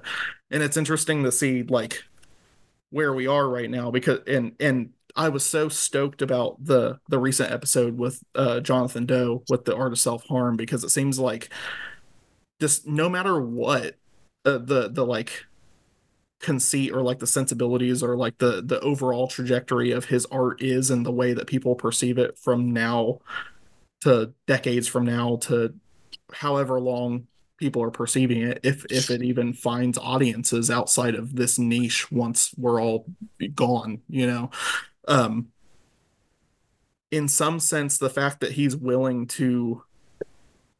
him or any other filmmaker like doing that sort of stuff is willing to like stand steadfast in the convictions that they're trying to explore is on one side of the coin at least commendable, you know, because in a way they're at like an artistic ground zero of sorts. And whether you feel strongly that that should or shouldn't be is neither here nor there, because I've been spending a lot of time recently with a more like trying to broaden my horizons and find more context for my own like views or feelings on art in general, and like paying more attention to the kind of the polar opposite end of the spectrum. And you guys mentioned with White Gardenia, you even you kind of like mentioned how he had some similarities with like a figure like Sam Hyde or something like that. And I've spent a lot more time recently like delving into Sam Hyde specifically, but also kind of like the neoconservative extremity, polar opposite kind of like horseshoe or spectrum of art, and thought, does this stuff only even exist as like an equal and opposite reaction to this stuff? You know, like the stuff that we're talking about.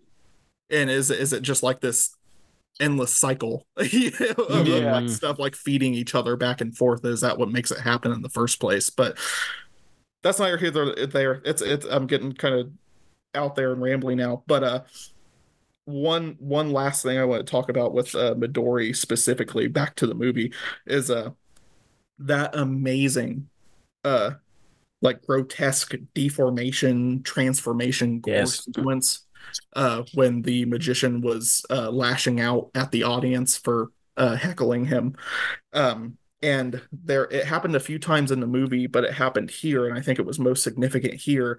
There was a clip that played during that sequence, interspersed between all the gore, where it showed a cute little, like almost chibi-fied bowing Buddha. Mm-hmm. The Buddha's swastika was replaced with a Axis swastika, like the corked like Nazi swastika Yep. on his head. And I thought that imagery, the Buddha with a Nazi swastika on his forehead, seemed like a really succinct kind of sum up of maybe that chaotic undertone of Eroguro to some extent, like putting something so largely representational of like pure like chaotic evil with something so like peaceful and good in terms of their cultural contexts. And that just to me seemed like a really standout moment in the film. But that's, but I digress. That's all I want to stop. So, but that, I think this movie just really opened up a lot for me. Yeah. Okay. And like you're talking about, like, you know, Germany and Japan specifically, like talking about like their like takes on like sexuality and violence in some of their media, which is interesting because like sometimes like Germany will outright ban some of the stuff from coming into the country, yet the people distribute that stuff there. So it is very like, I feel like it's one of those things where you can like go back in time a bit and like look at even like World War II and see like the repercussions of that, you know, of the fucking chaos of that time period in general, and see how it reflects on their artwork. And it's like atomic warfare and the inception of kaiju, you know. And that's largely, I think, a lot, because I don't know if I think something that's really interesting about the prominence in like mainstream culture right now of like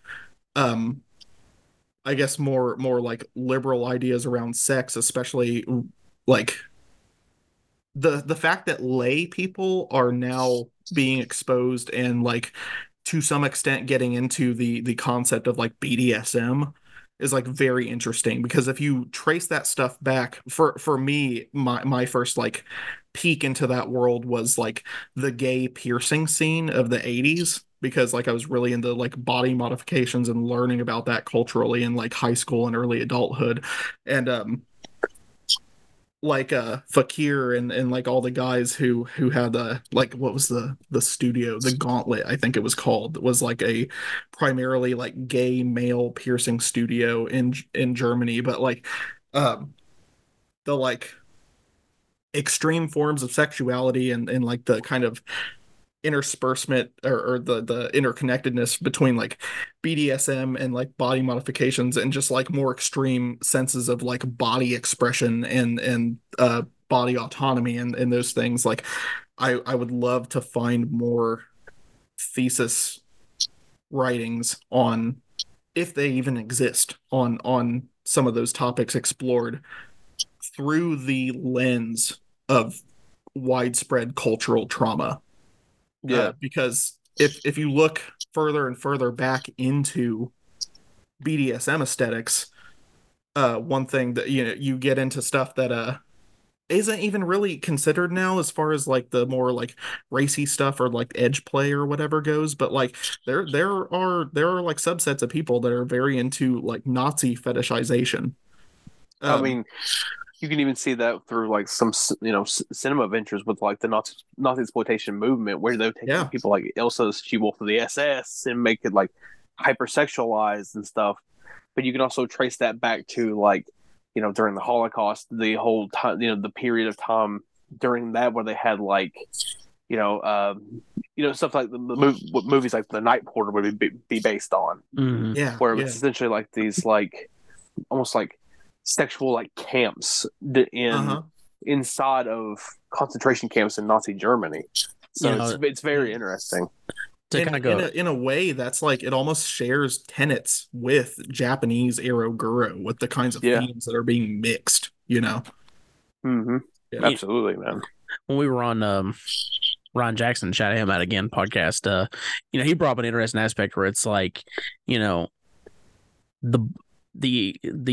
effect the bomb had on Japan and its art cannot be understated. Right. Yeah. So it's like I feel like a lot of these topics that we're talking about, a lot of the things that like are represented through that have to all come back to how traumatic and insane that experience would have been, and it can only be passed down through generation. It's not something you just ever really get over, like that's an experience that lives forever. And not just like within, the Japan sphere as well. Like when the bomb was dropped in Japan, it literally I would say the dropping of the nuclear bombs on Japan literally led to what would become the Cold War. And the Cold War, like, look at the cinema that came out of that, right? Yeah. Like Threads. Threads is a prime example of nuclear warfare and how it could impact our world. So, and then you can trace it back even further, as you said earlier with Godzilla. Godzilla, was birthed because of the nuclear bomb. Mm-hmm. So it's so interesting to see how this traces back to a single period of time and how that trauma of that time period has made us all, it's made us all different in some shape or fashion. But it just seems like on the Japanese and German fronts, their art shows that more because they experienced it, I guess. If you know what I'm saying. Right.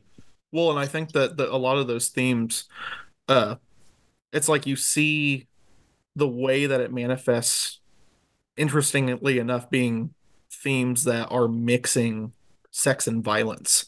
Yeah. And part of that kind of like coined thing that I've been doing in some of my like running like personal pieces outside of commercial work with like the psychosexual horror thing is about the ways in which I think part of why human beings struggle so much with dualism in regards to our relationships to sex and violence is because they are two of the most core, primal, innate behaviors and traits in human beings, but they're also potentially some of the most destructive. And I think that's why politics and religion are so hyper focused on those subjects, and for me, what I'm trying to channel with that stuff without taking myself back to a place where I have to like be stuck in it or relive it is like, I think a lot of my earlier stuff was a lot more chaotic and just out there in the sense of like I was literally just letting compulsion take over and not even like thinking about what I was putting on paper and just seeing what happened when I was like in the throes of like only just recently escaping like the tail end of like what I'd call like my previous life, like still being stuck in a really fucked up like narcissistic family system with a lot of unresolved childhood trauma and like sexual trauma and things. And I think that when you're in places, I think that's why I'm so interested in exploring those themes, both on the Japanese and the German fronts specifically.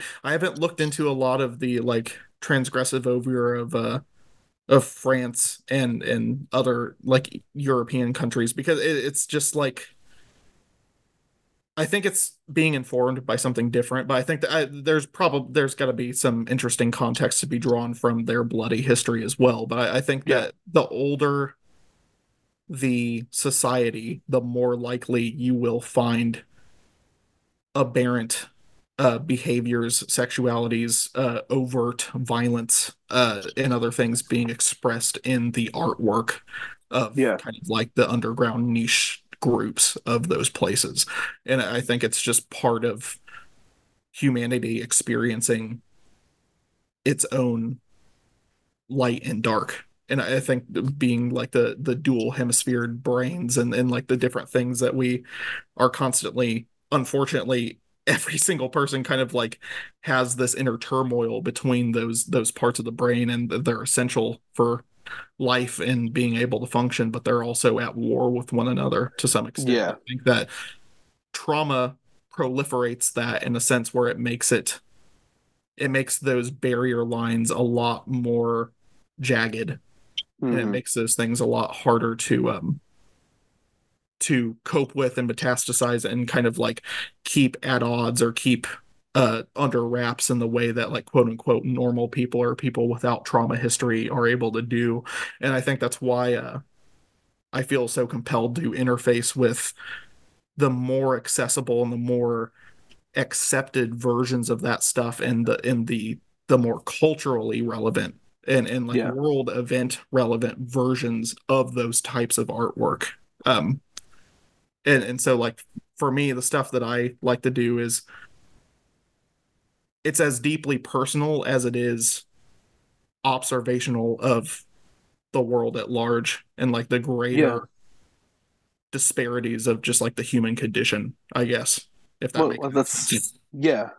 It's like your piece that you made yourself, Thoughts and Prayers, is very much a great like reflection of, you know, modern American society in a lot of ways, because it's like it showcases, you know, what is, you know, absolutely, you know, it showcases tragedy, but it showcases what is slowly becoming a very normal thing for people, and it should not be that way. You know what I'm saying? Yeah. I think sense of just dulled perception and reaction, you know, like the just it's like, you know, talking about even like cinema in America, like you see what happened in cinema post 9/11 and post Columbine.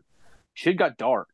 It got dark real fast. And dude, like most of the stuff I've been focused on this past year has been like early 2000s to late 2000s aesthetics, especially like the era that the quote unquote like torture porn, you know, for the modern sensibility or the mainstream sensibility kind of cinema was happening, and how that was like in a lot of ways, a lot of that media at the time, violent music, violent video games, violent movies, was all in direct response to 9/11 and the fallout of 9/11 and the wars wrought by 9/11, you know, and the continued just constant battering of like cultural re-traumatization that was coming from those events. And I think that's why you saw a lot of that stuff.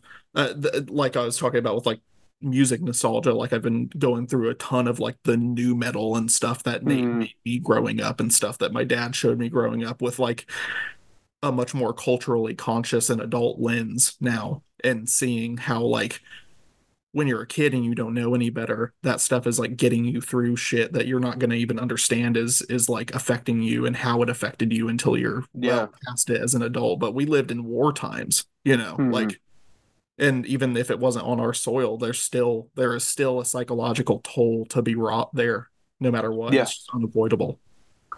Yeah, and I think it's very important to see how our art reflects that. Like, it's like, even though like something like August Underground was made, you know, before technically September 11th happened, look at Mortem, you know? Right. Look at what Mortem would bring to the table, you know, just like a year or two later. Yeah. And I think like it's an escalation.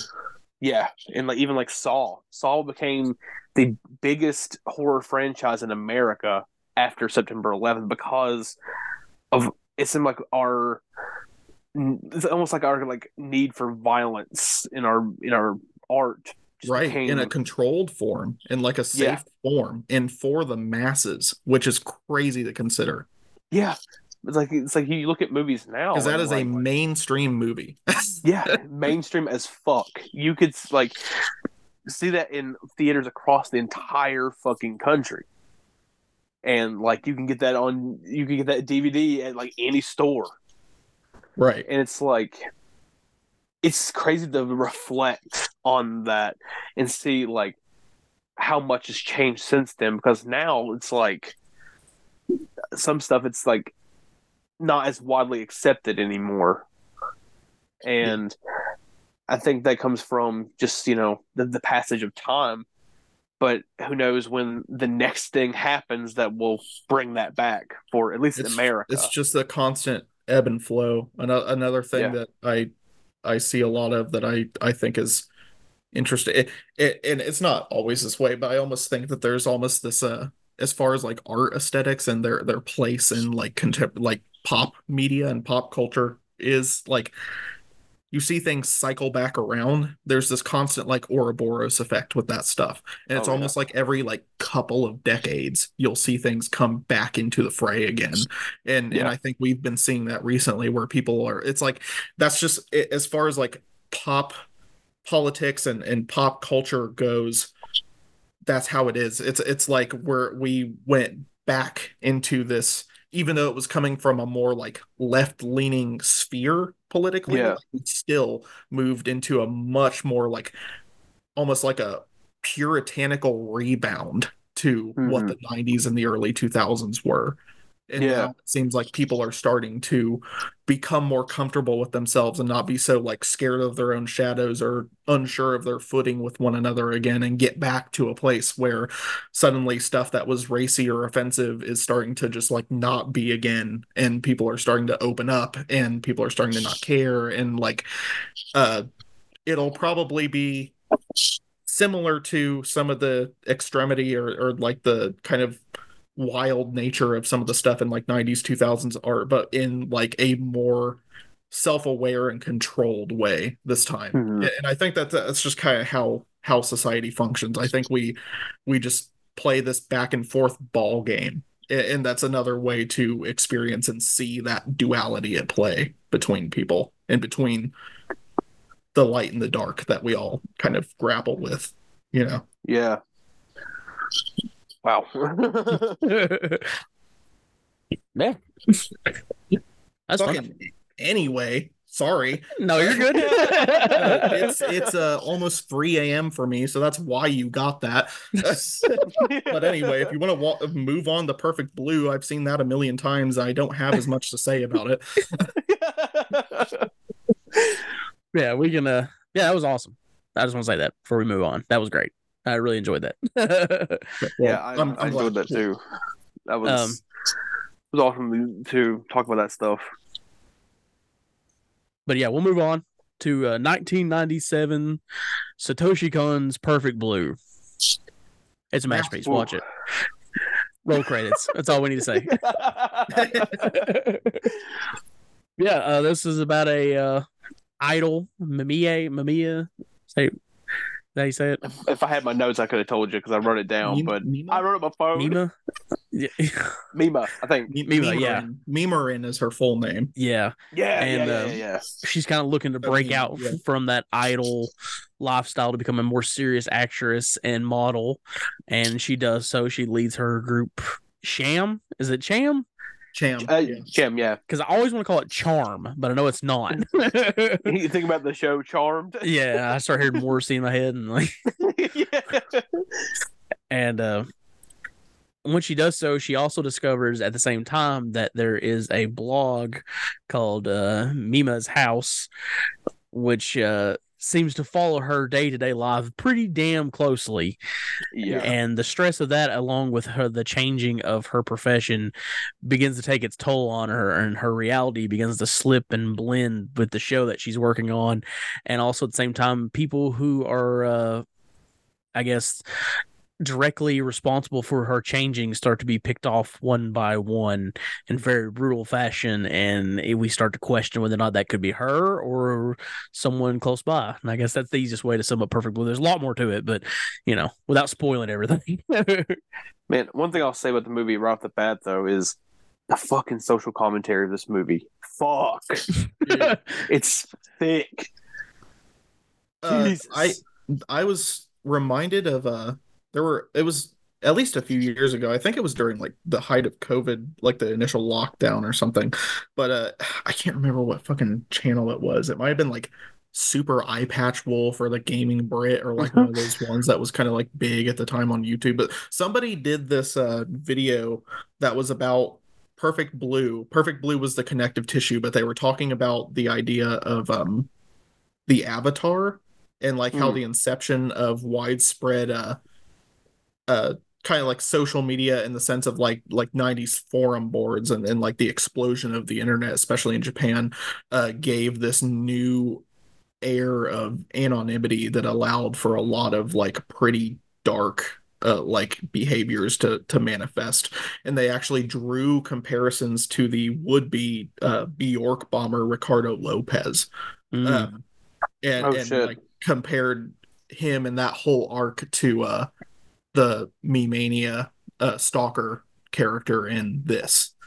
And I thought that was very interesting. And I don't know if the video would even hold up that well now, but it was an interesting little like analysis retrospective thing for the time. It makes sense.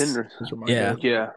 Because it's like I'm sorry, Matt. No, the movie like has like so much to it. Like there's so many layers to it where it's like it's about deep-seated obsession, an obsession that pushes you far beyond what you probably would normally do. But it's also about like, I think it has a lot to do with like the Japanese culture and like how they work themselves nearly to death.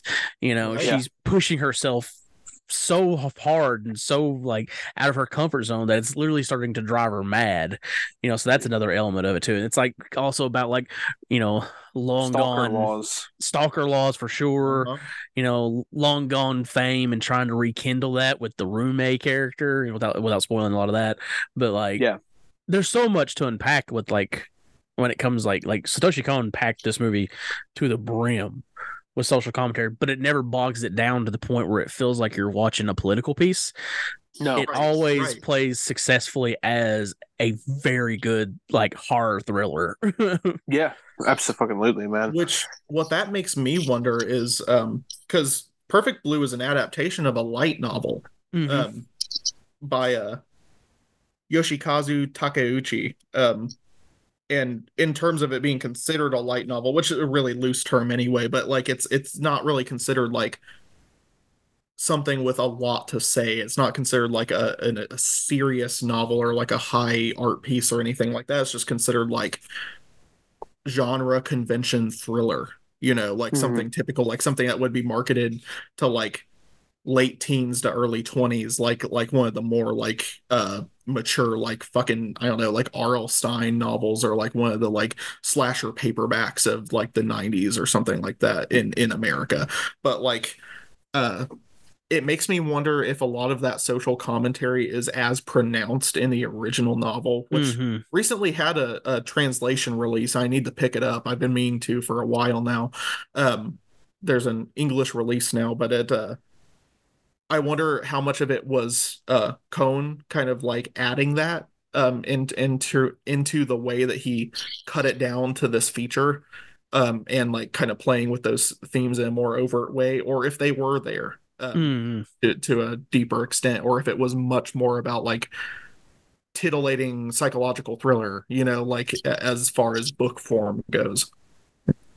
Yeah. I don't know. That's interesting because like the movie plays a lot with like perception of reality too, and like what you like believe is your own reality. Because like with Mimie, there's a great fucking point where like the movie plays such close attention to the layout of her apartment for multiple reasons, not just for like the website, but for the twist ending, which again I don't want to spoil. That switch up is fucking masterful, man. Yeah. Oh my god. It's so like heartrending, like it's just like ugh, like it feels like a gut punch once you like realize what's and it like unfolds. Like I feel like at least the first time I watched it, like starting to be like, now wait a minute, that's not supposed to be there. That's not supposed to be there. It's like, and it's also like pushing you to be like, well, shit, am I as obsessed with this girl's room as exactly even the other person? Because like I'm hyper focused on it. He's so subdued with the way that everything is played out, like the idea, like the way that it lets the viewer also start to question their perception as the movie goes on is really interesting. But like the thing that's crazy is like I've seen this thing so many fucking times at this point, but like even then, like even though I like know the story beats and whatever, it's like if I'm not like paying full attention to this movie and it's kind of in the background, it's like you can still become like kind of lost in it.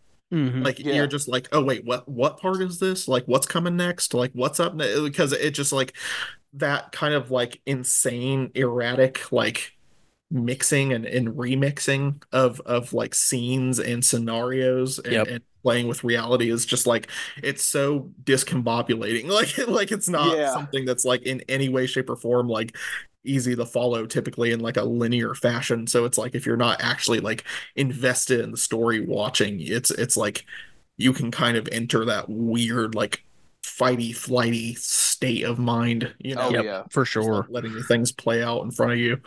It's literally, at least for me, it's an animated anxiety attack.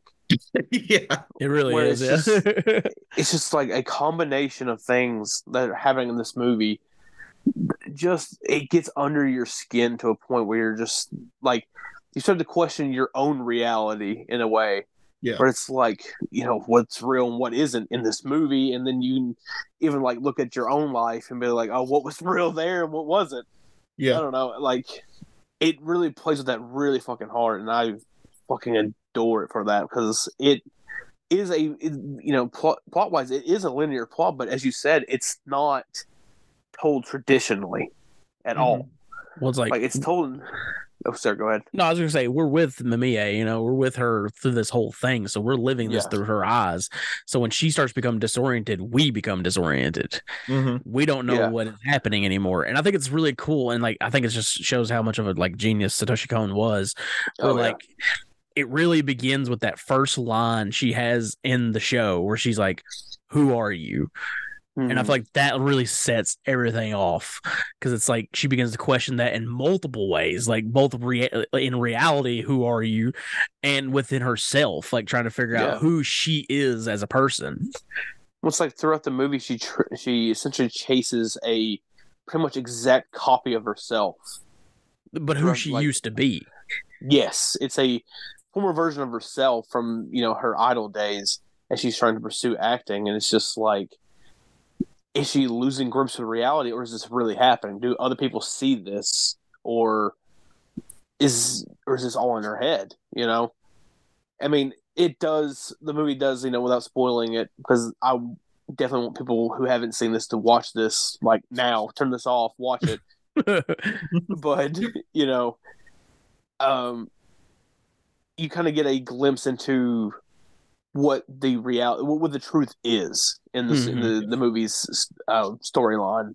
Yeah, also I would definitely say too, like genuinely, if you haven't seen Perfect Blue yet and you don't already know the story beats or like any of the like twists or anything to it, I think you owe it to yourself to just let yourself experience it organically. Yep. I would say like if you typically are like, because I'm kind of like this, like when I listen to podcasts, even if I haven't seen the movie, I'm just like, okay, whatever, this will just like I'll forget enough by the time I see it. That's the way I do too. I would just say like this is one to like seek out first. I agree 100%. It's just worth it. It's just a really unique experience. It's like also if you're not a fan of anime, if you're not a big fan of, anime in general, it doesn't matter. Watch it. No, it's a great entry for that because it doesn't rely on or suffer from anime-isms. It's playing straight in the sense where like this would be the same movie if it had been shot live action. Yeah. Yep, absolutely. And like again, I guess maybe I was just thinking about music because much like Midori, I picked up on how fucking great the music is in this movie. God, yes. Dude, that repeating main theme with the like vocalization of the up and down shit, like it almost has this weird fucking cadence to it where it reminds me of like the kind of like repetitious noise you'd get from like a windshield wiper or some shit like that. But it's also like the up and down of the tone is very like manic. There's something really like psychologically like upsetting or unnerving about it. And they use it to such great effect in that kind of like fade in volume, fade up and out that it has when it starts to kind of like come into the background of scenes that are starting to ramp up and psychological tension is like so cool. It's so good. And it's so memorable too. Like I just like think about it sometimes. I do too. I know. I've been sitting here the whole time thinking about it. Yeah. Like after I watched it, like I had it stuck in my head like the entire night. And like it's like it is like absolutely an amazing piece of music for the movie and just on it, by itself. But in the context of the movie, you can almost compare it to that of a hum. like the stories of the hum, where it's just like it gets stuck in your head and it does drive you crazy to an extent. And I think this is what this movie's objective is kind of to do, in a sense, where it's supposed to make you and the lead character like question their own sanity. Yeah. No, I think so too, and I think that it's crazy because like the loop of it, like there are elements that get layered on, but overall I think the whole thing is like, I don't know, maybe a minute long, if that. Yeah. 30 to 45 seconds or something in any of the instances it's used, but it's like its staying power and its ability to get stuck in your brain. Not only is that like, really would that be great in any piece of movie music, like that would be great in anything because it makes your piece more memorable, but like in this sense, the fact that the reason it's there, the way it's functioning, why it's there, just makes you think, oh man, that's a masterful composition made with a pretty minimal approach. Yeah, which really absolutely. shows just it just shows how adept the composer was when creating. Oh yeah. And it's like, absolutely, the movie plays as a great drama and a great horror movie. Yeah. Like those two elements are perfectly, like if there was no like Giallo-esque murders, the movie would still be fucking great. Yeah. I almost Like, if it was- that shit happened, by the way. So when that first fucking kill happens, I was like, oh shit. Which, what a great Dude. visual when the fucking elevator doors open. Oh, That's such an amazing visual. Like, it's so good. it's so good, yeah. Have either of you seen the Stephen King adaptation, The Dark Half? I have not, no. I'm years ago. I don't remember nothing about it. No.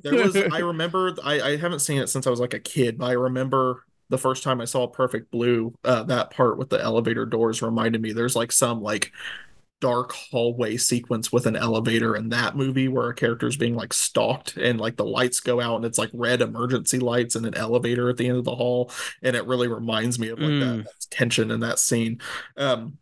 But man, that initial like ice pick murder with the guy at the apartment door and shit like that, Yes, it's harrowing, man.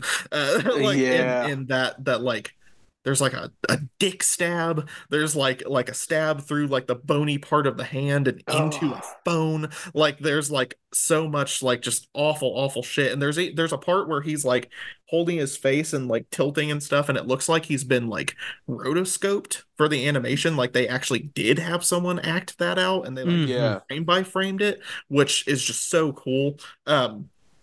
It holds up, so it just makes it so much more convincing. There's so much more like visceral emotion and reaction in the scene, but also the that ice pick murder stuck with me for like ever, ever since I saw this, because like I've had people ask me in like really old like in college interviews and shit talk about like oh, what's your favorite like weapon in a horror movie? What would you use if you were a slasher, or like some shit like that? And I would say like probably an ice pick, just because it has like a brutal factor to it that like nothing else does. Like there's something so fucked up about the idea of just like getting stuck with a bunch of little tiny holes in you with a fucking pick. Like, ugh, man. It's such a visceral choice for a weapon in this.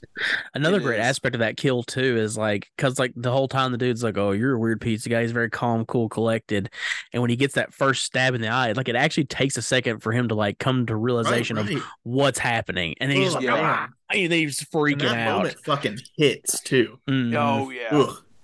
That kill is so fucking Argento-esque, it hurts. It kind of is, yeah. It reminds me of like some of the kills in like fucking like Suspiria and Deep Red. A good comparison. Yeah, Deep Red. Even like fucking Inferno and shit like that. Like just and like you can with the eyeball stuff, you can even like say Fulci-esque to an extent. Yeah. It's Dude. yeah. Two of the like most memorable pieces of imagery from this movie that just get stuck in my head are I think most people's too, because if you see like GIF sets and stills of this online, you see these a lot, is the part where the assailant is stabbing and the projector is playing on the wall. Yes. And the light is being cast onto their body, like as they're doing it. And also that scene toward the tail end where it's like Mima, bloody face Mima, like holding her face and smiling with the headlights illuminating her. Those two are just like, ooh. Yep. I fucking Shit. love that image. Real stunning imagery. And we touched on a little bit like with like the perspective of the room and stuff like that. This movie at times is genuinely scary and chilling. Yeah. Like that reveal, without spoiling it. Like every time I watch it, no matter how many times I watch it, I get little goosebumps and I'm like, man, that's so fucking well done. It gets done. under my skin. Yeah. This is it's one of so those things creepy. where it's like, if I watch this alone, like at night, I don't know what I think largely in part it is also that like that fucking theme. Yeah. But like something about it is just like, it really gets to you, man. Like, and I've seen like the worst of the worst at this point, but this is like so much more like impactful and like effective even past its prime. Yep. Oh yeah. Continuing to do what it does well. I would argue like the only negative about Perfect Blue is that when you talk about Satoshi Kon, you have to talk about him in the past tense. Like for me, this is like a perfect movie. Dude. And it's so sad that he passed away. What was he, like 40 something? He was not very old. It's amazing that we got what we got, and like the stuff that he's made is stellar. But like it's one of those artists where it's like you just think about like what could have been, you know, if he had around to continue. You know, he definitely had a lot more to give, and I would love to see him tackle horror and one more time. He was in the process of it too. Mm-hmm. You know, he's in the process of giving that, and then it all hit the fan. And that really fucking sucks. Yeah. I'd love to see him tackle horror one time because, like, again, Perfect Blue to me is like not just one of the best animes or horror movies. It's just one of the best movies ever made. Yeah, it's fucking incredible. But also, like, he did a short in the Memories anthology called Magnetic Rose, and that's fucking brilliant. So I would love to see him tackle horror one more time. Yeah, I gotta get a copy of Memories. It's so good. Yeah, I fucking love Perfect Blue. I think it's genuinely one of the best movies ever made. It's a masterpiece. It's also like when you go on like review sites, it's one of the highest rated movies you'll see, and deservedly so. Yeah. Like it deserves every bit of praise it gets. Like if I remember correctly, it's either on Letterboxd, it's like a 4.3 or 4.6. Shit, it should be a 5. I don't know why. Who's rating this shit low? Overall rating. Some people are going to be dickheads. Have either of you seen a Black Swan? Yes. Oh, yes. Yes. Okay. So see, I still to this day have not seen it yet. But like I know that people compare it like incessantly to Perfect Blue. And that's part of why I think I just haven't seen it yet. Because I imagine it's just gonna pale in comparison to where I can hold this one. Yeah. And not in the sense that I like am trying to take anything away from who made that. Was it Aronofsky or Darren Aronofsky? Yeah. I'm not trying to take away from his work or that, like if it's like a light adaptation or whatever, because I think he's done some interesting stuff. But like I don't know. I just feel like when I think of Perfect Blue, I'm just like, it's there and it's everything I need it to be. Yeah. I don't know. Yeah. I will say Black Swan is really fucking good too. It is a great movie. I will say it's not as good as Perfect Blue, but it is really good. It's on Chloe and I's list. We rewatching Perfect Blue because she came home when I was in like the second half of it. We were talking about it earlier, like, oh, we really need to get around to that at some point. And it's really kind of like, you know, it's kind of a trope in cinema that it has been around. Like it made me think of movies like stuff we've seen recently, like Symptoms, me and Matt watched, which is about kind of like this like isolation, this one girl isolated from the world and what it does, like watching the mental state deteriorate. Or even like, you know, we did a porno, Memories with Miss Aggie. Yeah. It has a similar like trope to Perfect Blue. However, I do think this might be the best version of that story ever. Yeah. You know, Memories of Miss Aggie sounded in that episode like really, really interesting. It's really fucking good, man. Yeah, it's great. Then I highly recommend that movie too. Yeah, and also, I just want to say for a second, thank God for Mono Macabre for putting out Symptoms. Yeah, Symptoms. If you haven't seen that one, that's another one. Good. Okay. Yeah, that's another one for sure. Yeah, Perfect Blue, man. I don't know. I love this fucking movie so much. Yeah, I could easily put it in like my top of like all time on anything. You know, it's legitimately one of my favorite fucking movies. And like to rewatch it for this episode was an absolute fucking like pleasure. Even though it does make you fucking like anxious as all fuck, you're like, oh god, the tension is like through the roof in this movie. Well, it's like Yeah. I had to watch it before work, literally the day we're recording this. So that's never fun. I never like doing that. So I was just like, fuck, okay, let me just get it in so I can get it. And I was just in it the whole fucking time. The whole movie, I was just like, the first time I watched, I was just glued to it. So it's, I don't know, it's fucking great.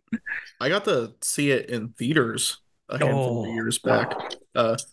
There are a few theaters sort of kind of nearby that'll do like really cool, like limited screenings of like art house and animated stuff and whatnot. And Perfect Blue makes its rounds. I wouldn't be surprised if it came back in another couple of years or so. And I think Chloe and I were talking about it earlier, how we would really like to go out of our way to go see it again, because it's really cool in theaters.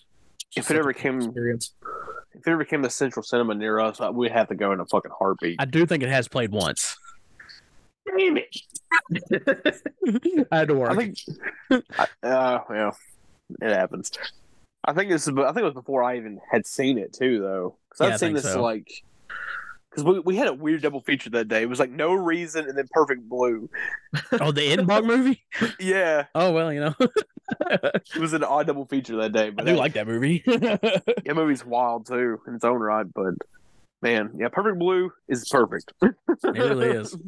It's an apropos title. And like, again, it has a lot of blue. It does. Yes. Yeah.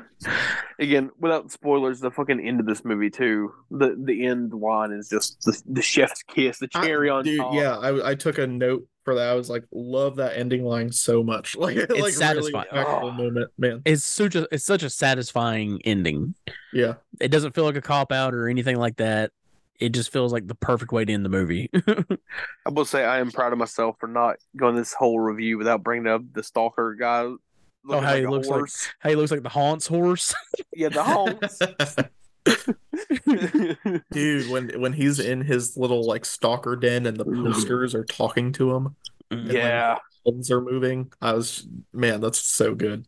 It's so good, man. Yeah. And also there are a lot of really awesome like surreal and like dreamlike sequences that are kind of reflecting like the like psychosis of these like villain characters and shit that are really cool, like the that final chase sequence when you're like seeing the reflections of Rumi and the windows like huffing and trying to catch up and running, and then you see this like glowing dreamlike visage of the perfect pristine Mima in her Cham uniform just like gliding around, you know? And hopping from surface to surface, and like that interplay between like the kind of like that inner psychosis with like reality like kind of coalescing and happening on screen at the same time is super neat.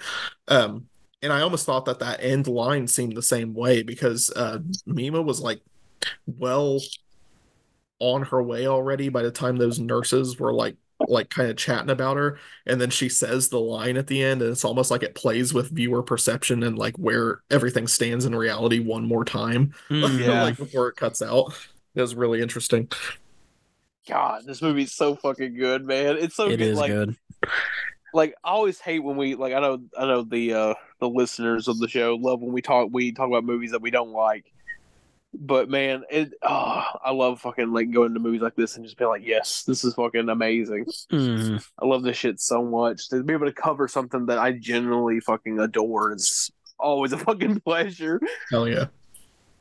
I was just watching this movie, I was like, man, I need to get a Perfect Blue tattoo. I think I will do that. That'd be cool. So. Weeb. That's fine. I feel like Perfect Blue was one of the like least weeby anime tattoos that you can actually get objectively. Oh yeah. Like generally, like you could be like the quality of the content goes. If like one of our listeners listens right now and they're like, I hate anime, like I hate it, you still would love Perfect Blue. Like it doesn't matter. Yeah. As long as you are into like psychological thrillers, like you would like Perfect Blue. Like, I just can't, unless you're just completely turned off by animation or like the Japanese style of artwork and animation. Like, I don't imagine that there would be much to turn you away from it. Yeah. Yeah. I will say, like, if you don't like animation at all, The fuck? What are you doing, bro? You don't like any animation? Go watch some SpongeBob. Go check out some of that cool ass, like really surreal, like Soviet shit. That's big. Dude. I don't know if you've seen something Oh, like was was it like 60s and 70s like Soviet animation and stuff. There's all Yeah. kinds of that stuff on like YouTube and stuff now. It's really what's that dude? Schwinkmeyer? Is that his name? I think don't he's even know. I haven't he's- taken down like names and stuff Polish? yet, but I've become aware of it. He's Yeah. a fucking amazing stop animation guy. He's like one of my favorites. Hell yeah. have you seen the short film Food I don't by think so. him? It's No. like it's essentially like the people like eat the plates and stuff like that. No. It's Yeah, you good. need to watch that. It's so good. Okay. Yeah, anime. That was fun. That was really fun. I don't really know how to wrap it up. I don't have like a thematic. It's just a genre. Yeah. Anyway, I'm sure we'll come back to it. And Oh, I yeah. know 100 in the fuck 100, 300%. We're gonna have Silas here back on at some point. Because holy fuck, dude, man. I would love to do more specifically on this, like with anime, and also, Wicked City was like one of the first OVAs I ever like rented from the video store, like way too fucking young.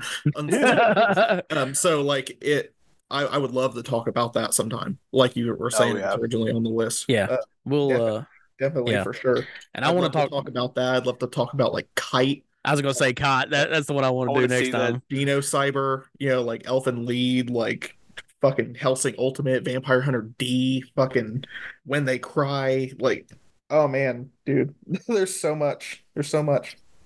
I know we were also talking about having you back on in the near future to cover an artist who is still very prominent to this day, which we'll hold that to. We'll keep that in up our sleeves, I guess. I'm gonna put that right there in your pocket. Right there in your pocket. Yeah, buddy. Oh, dude, I'd love to just talk about fucking art in general too. Oh my god, I'm so down for that. But yeah, I guess that's all for now. I don't really have any updates of anything. But what about you, Silas? Where can people find you? Where can they buy you stuff? Buy the merch? You can find me on Instagram at Xpsycho _not NAUTX. And I have a link to my big cartel shop there right under, like right in the bio. But it's shut down right now for the holidays because I just don't make sales around this time of year. Nobody has fucking money. So it's like, why would they be buying my shit right now? But I will probably have it back up sometime in early January. But I recently released a book with my good buddy and local friend, Ryan Kobe, called Artie the Anthropophagus. And if you're more into the John Doe and Martin Trafford side of like extreme horror and stuff, and like the Nico Clo era, like the true crime kind of stuff, you'd probably like this. It was originally pitched for Serial Pleasures, and unfortunately the book dimensions and stuff just didn't fit with the Amazon self-publishing like thing, so I had to go through a different source to get it made and do it on my own. But it started the inception of Psychonaut Publishing, and I plan to do more collaborative efforts through that with other people in the scene, and I have already been in talks with a few people about that. So that's exciting and cool and stuff I want to do. But Artie the Anthropophagus is about an average Joe office worker guy who is also a cannibal, but in like a happy-go-lucky fun way. So you should check it out and give him some love. Again, sometime in January, because he's not available right now unless you want to DM me directly, and you can purchase stuff from me directly, but I'll just have to flood you with a bunch of pictures of items. I've also got a thing going on with my good close personal friend Jonathan, Cryptid John.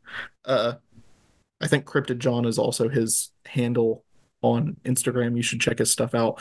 He's got the coolest big box classic PC game collection I've ever fucking seen, and is Oh also shit. like a huge media nerd like all of us, and has a lot of cool stuff. And he's also in the 3D printing and does really cool miniatures and also hand paints them and shit.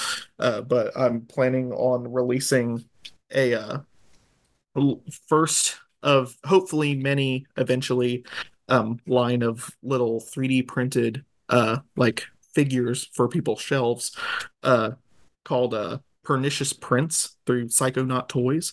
And it's a collaboration between me and Jonathan. And this first one is going to be a grotesque little like pig soldier guy who's really nasty and gory and zombified looking, and there's a gun and bullets and a helmet and bones and herds and intestines and all kinds of shit on him. um I'm really excited to get those done and release those. I'll probably have them at the next Cinema Wasteland that I end up being at, whether that's April or October. um but yeah, those are the upcoming things. I guess also, sorry, I don't mean to take up your guys' time. Go ahead, No, man. that's what this is for. Go But for it. I guess maybe I'll say more publicly, I want Psychonaut to be more of a less just like my thing, and more of like kind of a almost like a lifestyle brand for like people that are into this kind of stuff, that are into like underground cinema and extreme horror and like offbeat art and like shit like that. So that's kind of the idea. I'm trying to hit bases that other people aren't really focusing on, because I think there's a lot of like movies and t-shirts to buy, but there's not like books and toys and collectibles and one-off art pieces and weird shit like that, and like more zines and whatnot. And I'm trying to just do more stuff like that to kind of fill some of those niches. I do still have plans to eventually do maybe like a short or something, but I'm not really one of those like quantity prolific types as far as that like I think I'm going to be way too like anal retentive and like weird about it, so it's going to be like a probably like a one and done, like all my resources go into it kind of fucking thing. But in the meantime, I'm gonna go do all this other stuff. I'm also working on music and all kinds of things. So YouTube happens sometimes. Also the same handle as the Instagram. I haven't been on it for a while because the fourth quarter is the busiest time of year for me.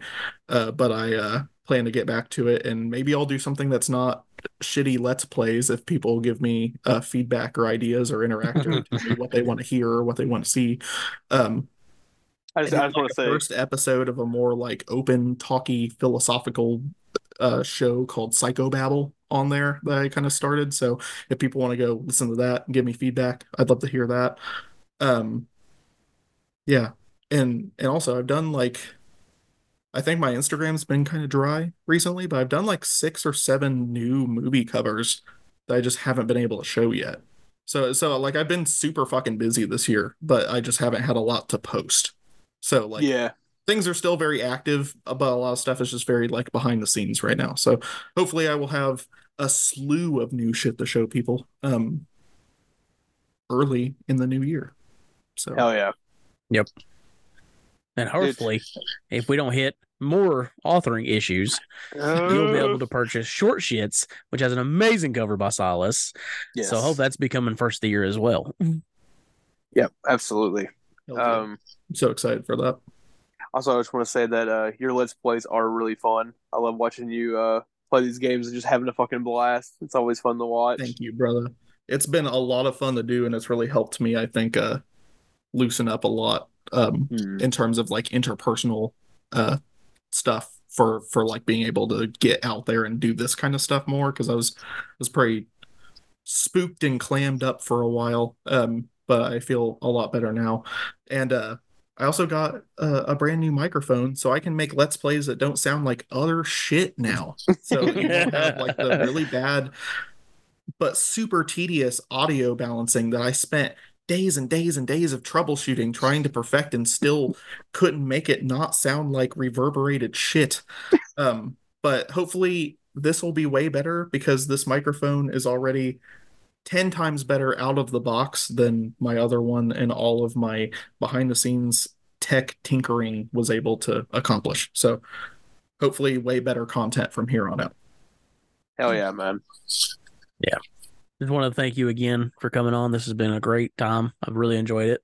Oh yeah. This won't be the last. You will be back. But yeah, man, I appreciate you so much. This is more fun for me. I think I love this, and I love you guys, and I love your show.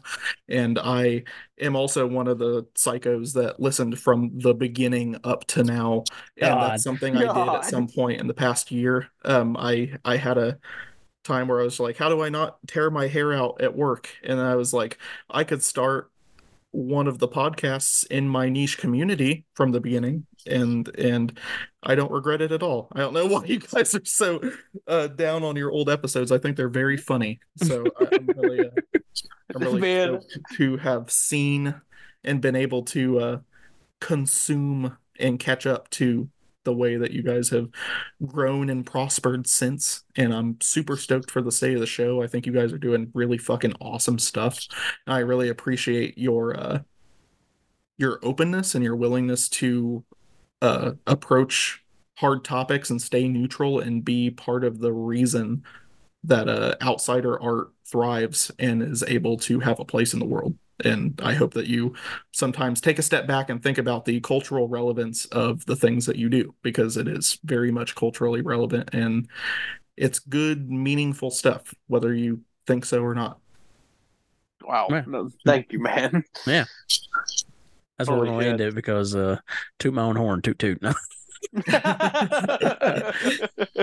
Yeah. I guess with that, I have all the set. What are we doing next? Have we figured that out, Matt? No. Never mind. So let's just we'll do what we always do. I'm John. And I'm Matt. You can jump in. I'm who am I right now? Whoever you want to be. I'm Psycho Nun. And you've been listening to the podcast dedicated to the dark side of film, Sick on Cinema. Cinema. See you later, dick face.